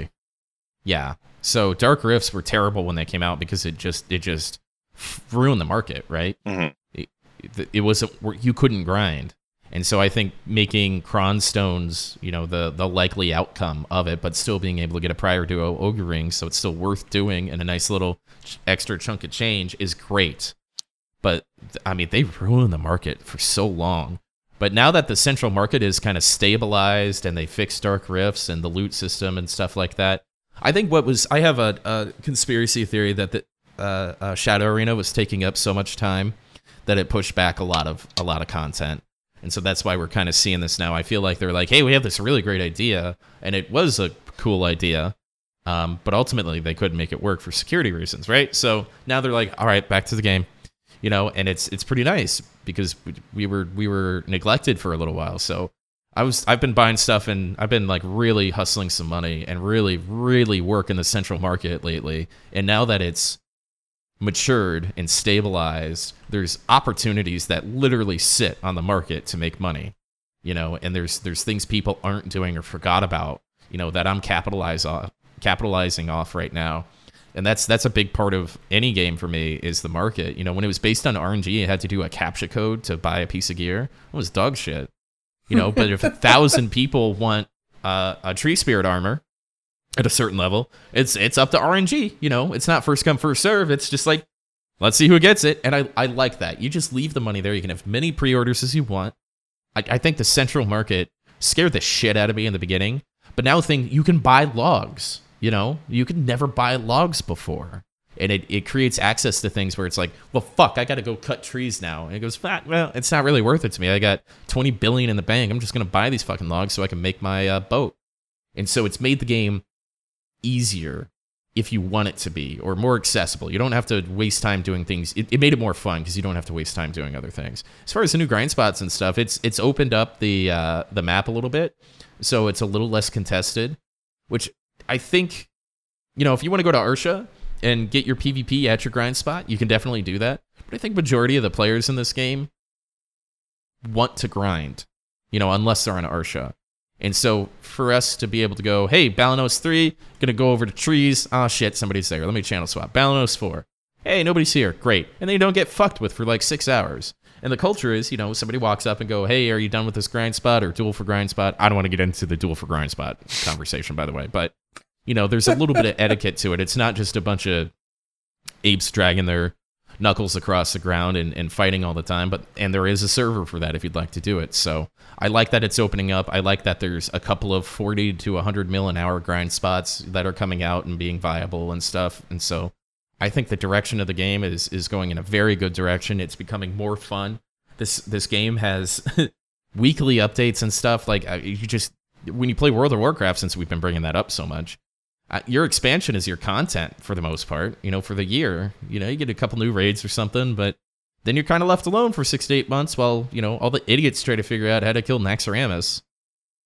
Dude, so that sucks. That's one of like the most underrated things in this game is how much shit comes out literally on a weekly basis, even if it's just like minor fixes or changes. But like that patch list change log weekly is actually kind of insane. Yeah. Yep.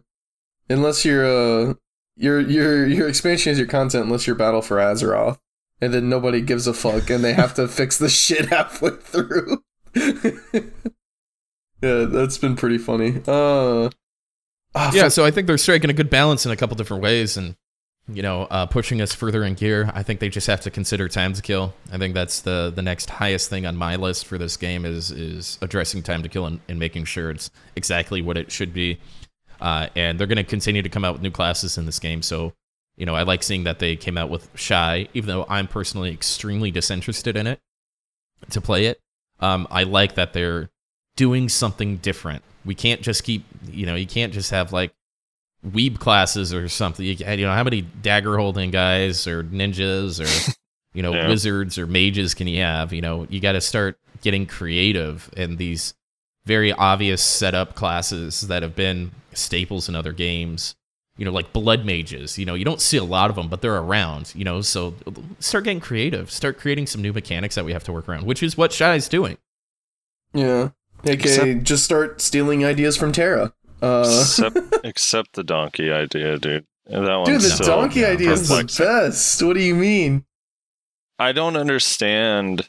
I mean, I guess we have to wait and see what they end up doing, but I just don't understand for someone that wants to main Shy, which there's going to be a lot of people, because people like the idea of support class. I've talked to a lot of people that are excited about it, but some of them have T9s that they literally can't use. Yeah, that should, yeah. I don't know. Yeah, it's super That weird. should probably be the one exception, I think. Like, if you have a T9, you should be able to use that fucking T9. You worked your ass off for that shit.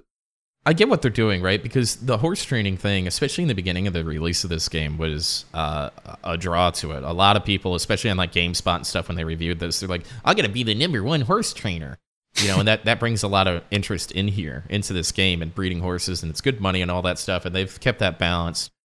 But where are you gonna go outside of a tier 9? I feel like there isn't gonna be a tier 10. I could definitely be wrong, but we're gonna keep getting different kind of tier 9 horses, and so it's kind of a stale ending to horse training. So they want to bring out different variety for horse training, I think. But the way that they're going about it probably isn't right. Because, exactly, I'm not going to play Shy and leave my Pegasus behind. Not a chance. Hey. No way. I'm going to have to train some new fucking donkey or something. No. What's the next T9, Tim? Is it the seahorse? Dude, the seahorse, I'm telling you, with all the new ocean stuff, that would be so... Dude, it can literally like just swim underwater fast. You just go into the water, submerge, and it just keeps going at full speed. That'd be so much fun. Is another thing. I could give a hot fuck about. I got my Pegasus on a 5 fail stack because I do a lot of farming, and I just threw that in there with some crons and was like, YOLO, stream content, and got it on a 5 stack. And I'm like, well, I never have to worry about a horse again. It's like a top 1% Pegasus too. It's amazing.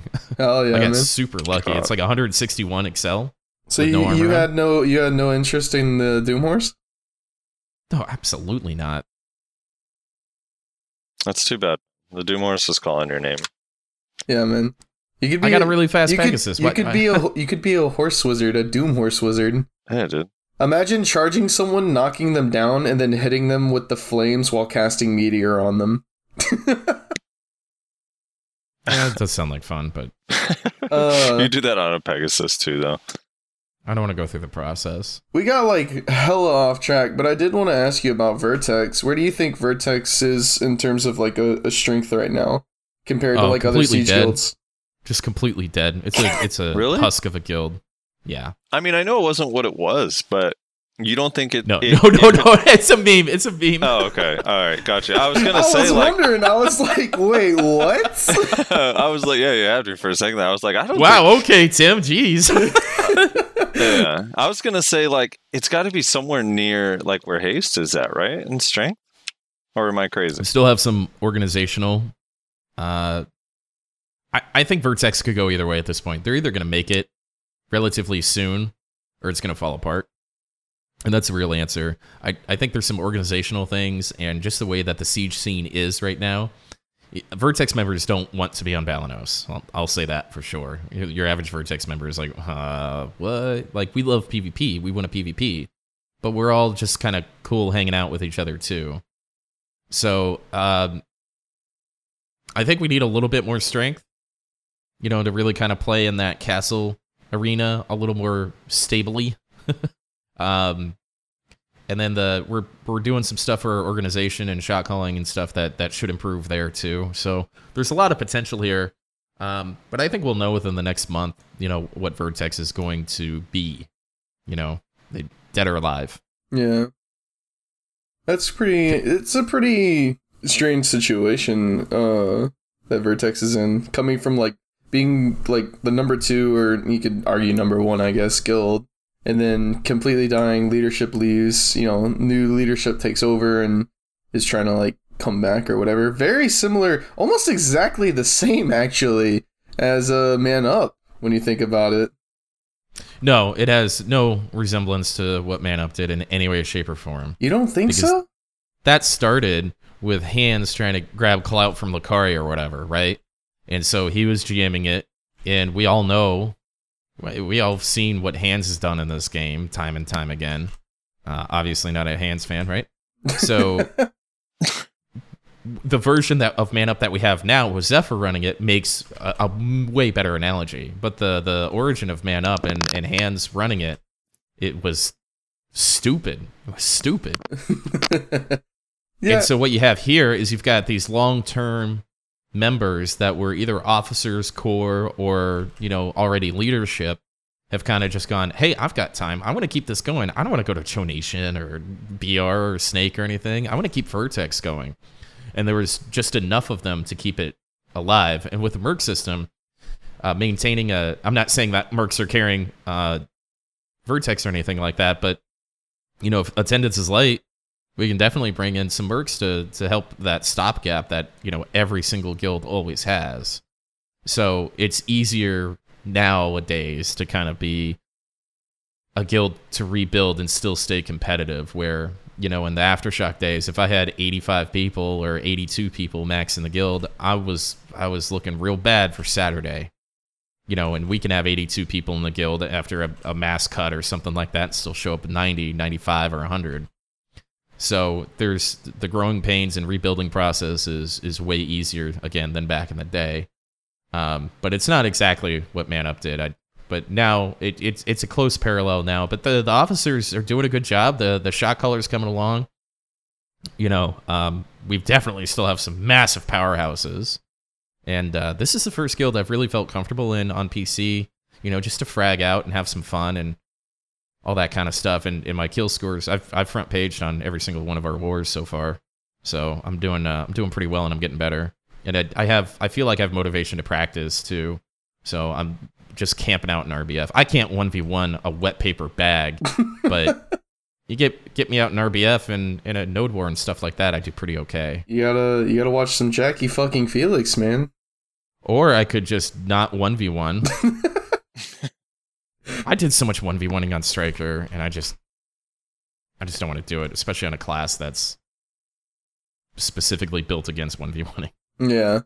All right, last thing to talk about, Frosty. I know you wanted to talk about the double respawn rate thing that's going on. Yeah, so there's all right. Let's see. It started 2 weeks ago now, or almost 2 weeks ago, where they just had in the patch notes they doubled the respawn rate of like a list of areas, and Ackman became kind of insane. I mean, everyone's trash loot went up some like 20-30%. Like you have item choice that got like 11,500 in an hour, which is absurd. But then in the following week they said that it was an event, and they just didn't mention that it was an event and that it's only temporary.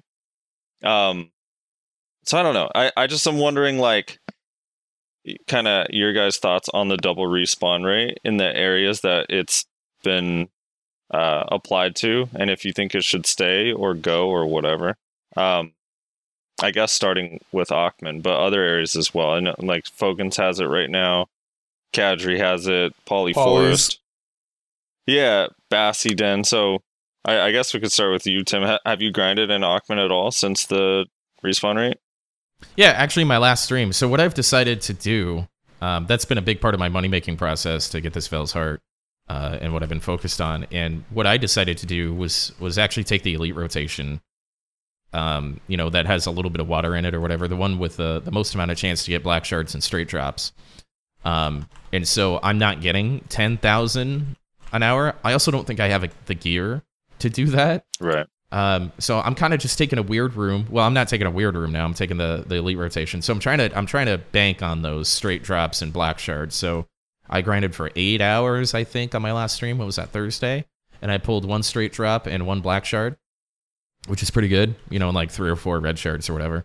And I averaged about 6,200 trash per hour. And I probably could have gotten pretty close to 7,000 if I didn't fatigue and get drunk. So, my wrist was killing me pretty good. I was trying hard, and it was good content. It was fun to try to race myself and gauge the loot and all that stuff. But, if you're doing the elite rotation with 7,000 trash or even 6,500, I was really happy with that. And I got 130 scrolls or something. So, I kind of killed it. I have a big thought about it because I've never really, while I'm streaming it, I really want to focus on chat and being interactive and stuff like that. But I had a really good time sweating over trash loot. So I think it's a good thing because it makes more of the rooms viable. And it makes grinding just a little bit more fun, gets people out there away from processing, etc. It's a good catch-up mechanic, too, to have places like Polyforest and Fogans to have that respawn rate. Those aren't money-making opportunity. Maybe Polyforest is now. I haven't tried it personally, but, Fogans is definitely a catch-up mechanic, not a money-making opportunity. Polyforest is actually pretty damn good for money. So, I was putting in a lot of hours over the past couple days at Polyforest to see just how good it was. Mm-hmm. Basically, my final conclusion is it's somewhere between Gahaz and Manschwams, closer to Manschwams than Gahaz, honestly. And I think the game needs something like that because there's a large gap in money between Gahaz and Mansions. Yeah, exactly. I feel like you guys need to go spend some time at Gahaz again. Gahaz is actually crazy money. All right, Shaky Bay, take it easy. It's just not I don't know. It is good money, and it's good money at a low AP, which is good for newer players or like people trying to catch up or whatever. But I do think that Polys does beat it. It is closer to Manschwams, I think, but at a lower like AP needed, which is nice for new players. Also, being nice for new players is the insane amount of skill points that you get at that place. It is actually crazy. It's really good. I have literally no doubt in my mind that if you want a place to go for skill points and also make a good amount of money, there's no better place to go than Polyforest. Like, it used to be, if you want to sacrifice your money for skill points, you go to either Soldier's Grave, Crescents, or Polyforest. Now you don't even need to sacrifice your money. You'll still make good money there. Right. That's what's cool about it. Yeah. See, I still think it's crazy.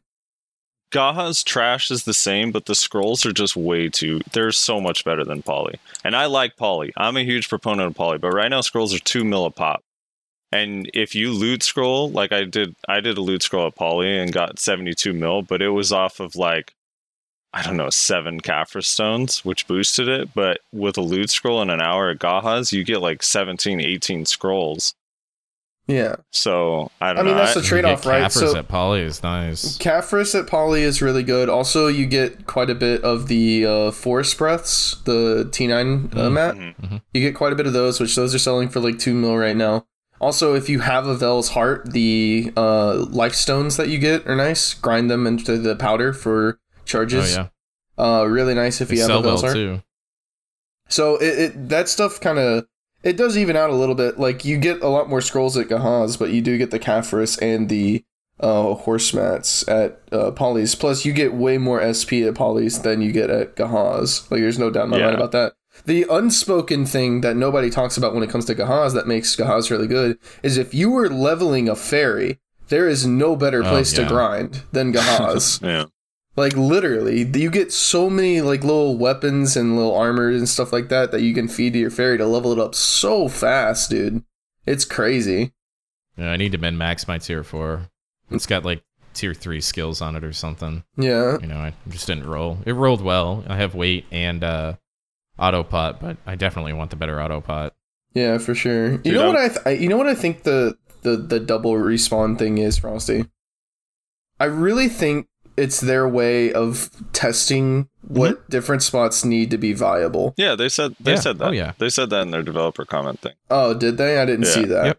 Yeah, so yeah, that's really interesting of you to just kind of come up with that on your own since they fucking said it. I didn't read that, seriously. I think that's a really, really smart idea, right? Because it's like, you know, if this place doesn't need a buff, then we can figure that out by buffing it for a little bit. Okay, you know, maybe it's a bit too crazy. Now we can bring it back in line, but this other place that did need a buff, and now with the buff, it's almost in line with the place that didn't need a buff. You know, that's a really smart way of doing it, I think, honestly.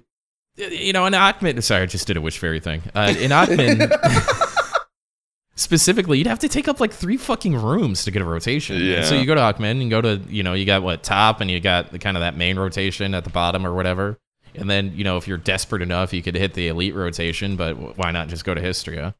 And so for them to open it up, like if you're in just a small little shitty nothing room on Arsha server, like you're doing fine. Pop a loot scroll and you just hope that nobody walks up to you for an hour. Yeah, hope that choice doesn't come to take his rotation.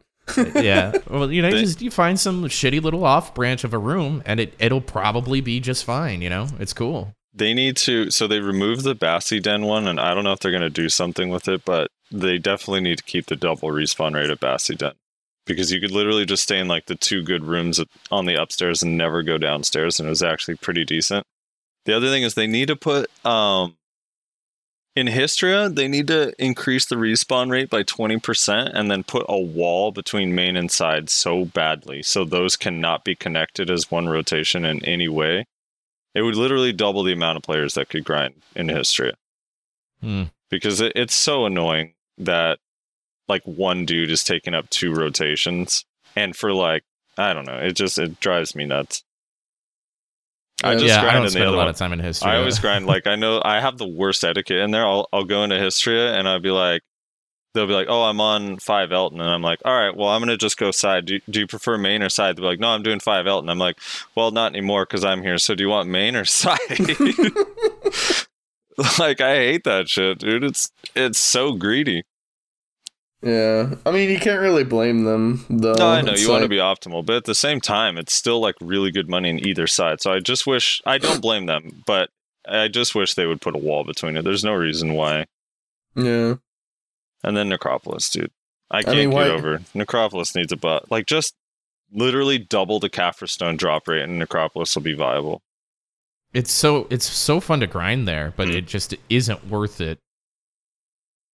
Yeah. I mean, why do you need to grind History or Necropolis, Frosty, when you can go to Sacrea and run for your life for an hour?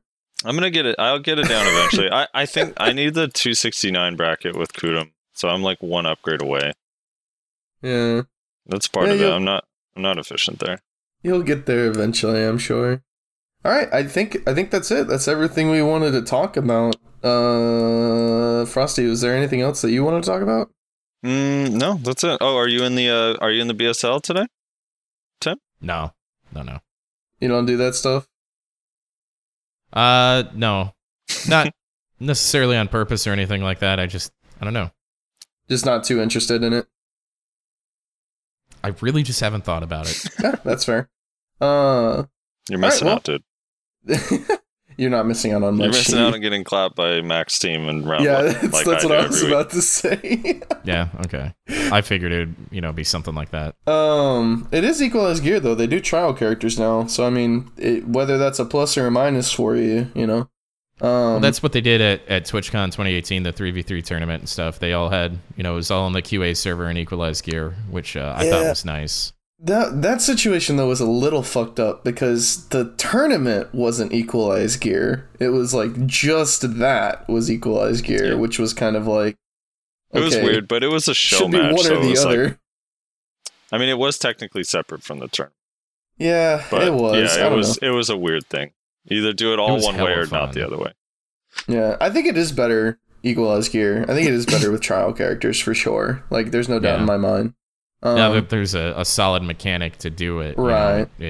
I think that's where that was born from, honestly. Yeah, exactly. Well, people were like saying it for so long. Like, why don't we have equalized gear like RBFs or whatever? Like, that's what people were saying for the longest time.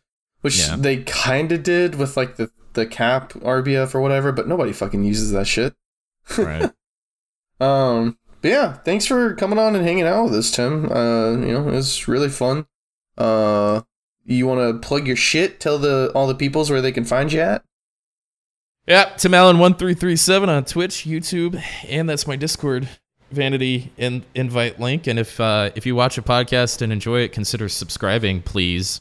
That'd be great. Speaking to Siege podcast, I think. Yeah, I'm gonna try followers only mode today. See if I can't at least get something out of it. But, oh shit! Dude, I appreciate it, man. Freak the fuck out. Well, I mean, there's plenty of other streamers that are only on follower only mode, so I can get away with it. You can click follow, like that's the least you could fucking do. Literally the least. Yeah. But this is fun. I did a lot of podcasts when I started my stream up and stuff, and one-on-one interviews, and one of the biggest things I heard was who's going to interview Tim Allen. So I've been looking forward to doing something like this. I appreciate you guys putting this content out here. I know a lot of people like to, grind and listen to stuff like this. So keep fighting the good fight. We got a lot of people who say they listen at work, they listen while they grind, they listen while they gather. I think it's content that people don't know that they like it. People are like, why would I listen to two dudes sit and talk about fucking BDO, but like it's actually, I don't know, it's just kind of chill, but yeah, thanks a lot for coming on, Tim. We really appreciate it. And I'll shoot you an invite link to the Discord if you want to join that. You don't have to, no pressure or anything, but yeah, no, that sounds great. All the other, that's where like we hang out a lot of times. We're trying to do community nights more. Maybe we'll do some events in the future, so that's more of a plug for the people listening than for you. Join the fucking Discord. Yeah, that's fine. I'll do what I can, but between streaming, being a dad, no, absolutely. Cool. Frosty, you got anything you want to say to the people? Yeah, like us, upvote our video. I'm looking into getting this shit on iTunes ASAP. I promise it's going to happen. Thanks to a user. I'll name his name once it's all done. I'll give him some credit. But yeah, if you see the post on Reddit, upvote it, leave a comment. If you have any questions, put it in the YouTube video, and then share it with your friends. Put it on your guild's Discords and stuff. Get the word out there so more people are listening, and that way guests are actually interested in coming on. I think Tim Allen wants to come on if he's just talking to us too. I can't wait to see the Reddit comments on this one. I'm definitely putting a Reddit post for this one, so it'll be fun. We'll see what happens. But thanks everybody for listening to the podcast. Make sure to go check out Tim Allen at his YouTube and Twitch. There will be links to both of those down in the description below. Make sure to leave a comment. I don't have a question this time, so you guys are free to just jerk off, talk about whatever the fuck you want in the comments section. Please do leave a comment. We enjoy reading comments. We enjoy having the conversation. We don't want to just be talking to a brick wall, you know? It needs to be a conversation. So leave a comment letting us know your thoughts on, you know, all the shit that we talked about today. And yeah, we'll be sure to catch you guys next week. Thanks for listening. I've got a fun final question. Here we go. For the Okay, audience here we can go. answer Final this. question. And Tim, you can answer this real quick. Just a real short answer. Let's Who's go. stronger, Black Rose or Snake? Ooh. You want a quick answer? That's a weird quick Yeah, dude. answer. Who's the stronger guild? Black Just Rose name or the Snake? stronger. Don't provide any reasoning whatsoever. Yeah. Name the stronger guild. Go. I think it's pretty even. I think Snake's probably Oh, easier. what a I think cop-out. I think Snake's probably still stronger. You know, but you have to qualify it with castle, open field, all that kind of stuff. I don't know. It's so close. I think it's really super close.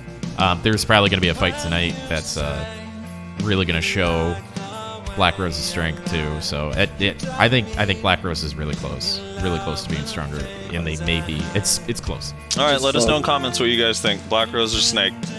Yep. Let us know. Type a comment. Black Rose or Snake. Provide your reasoning, and we'll catch you next week. See you later, guys.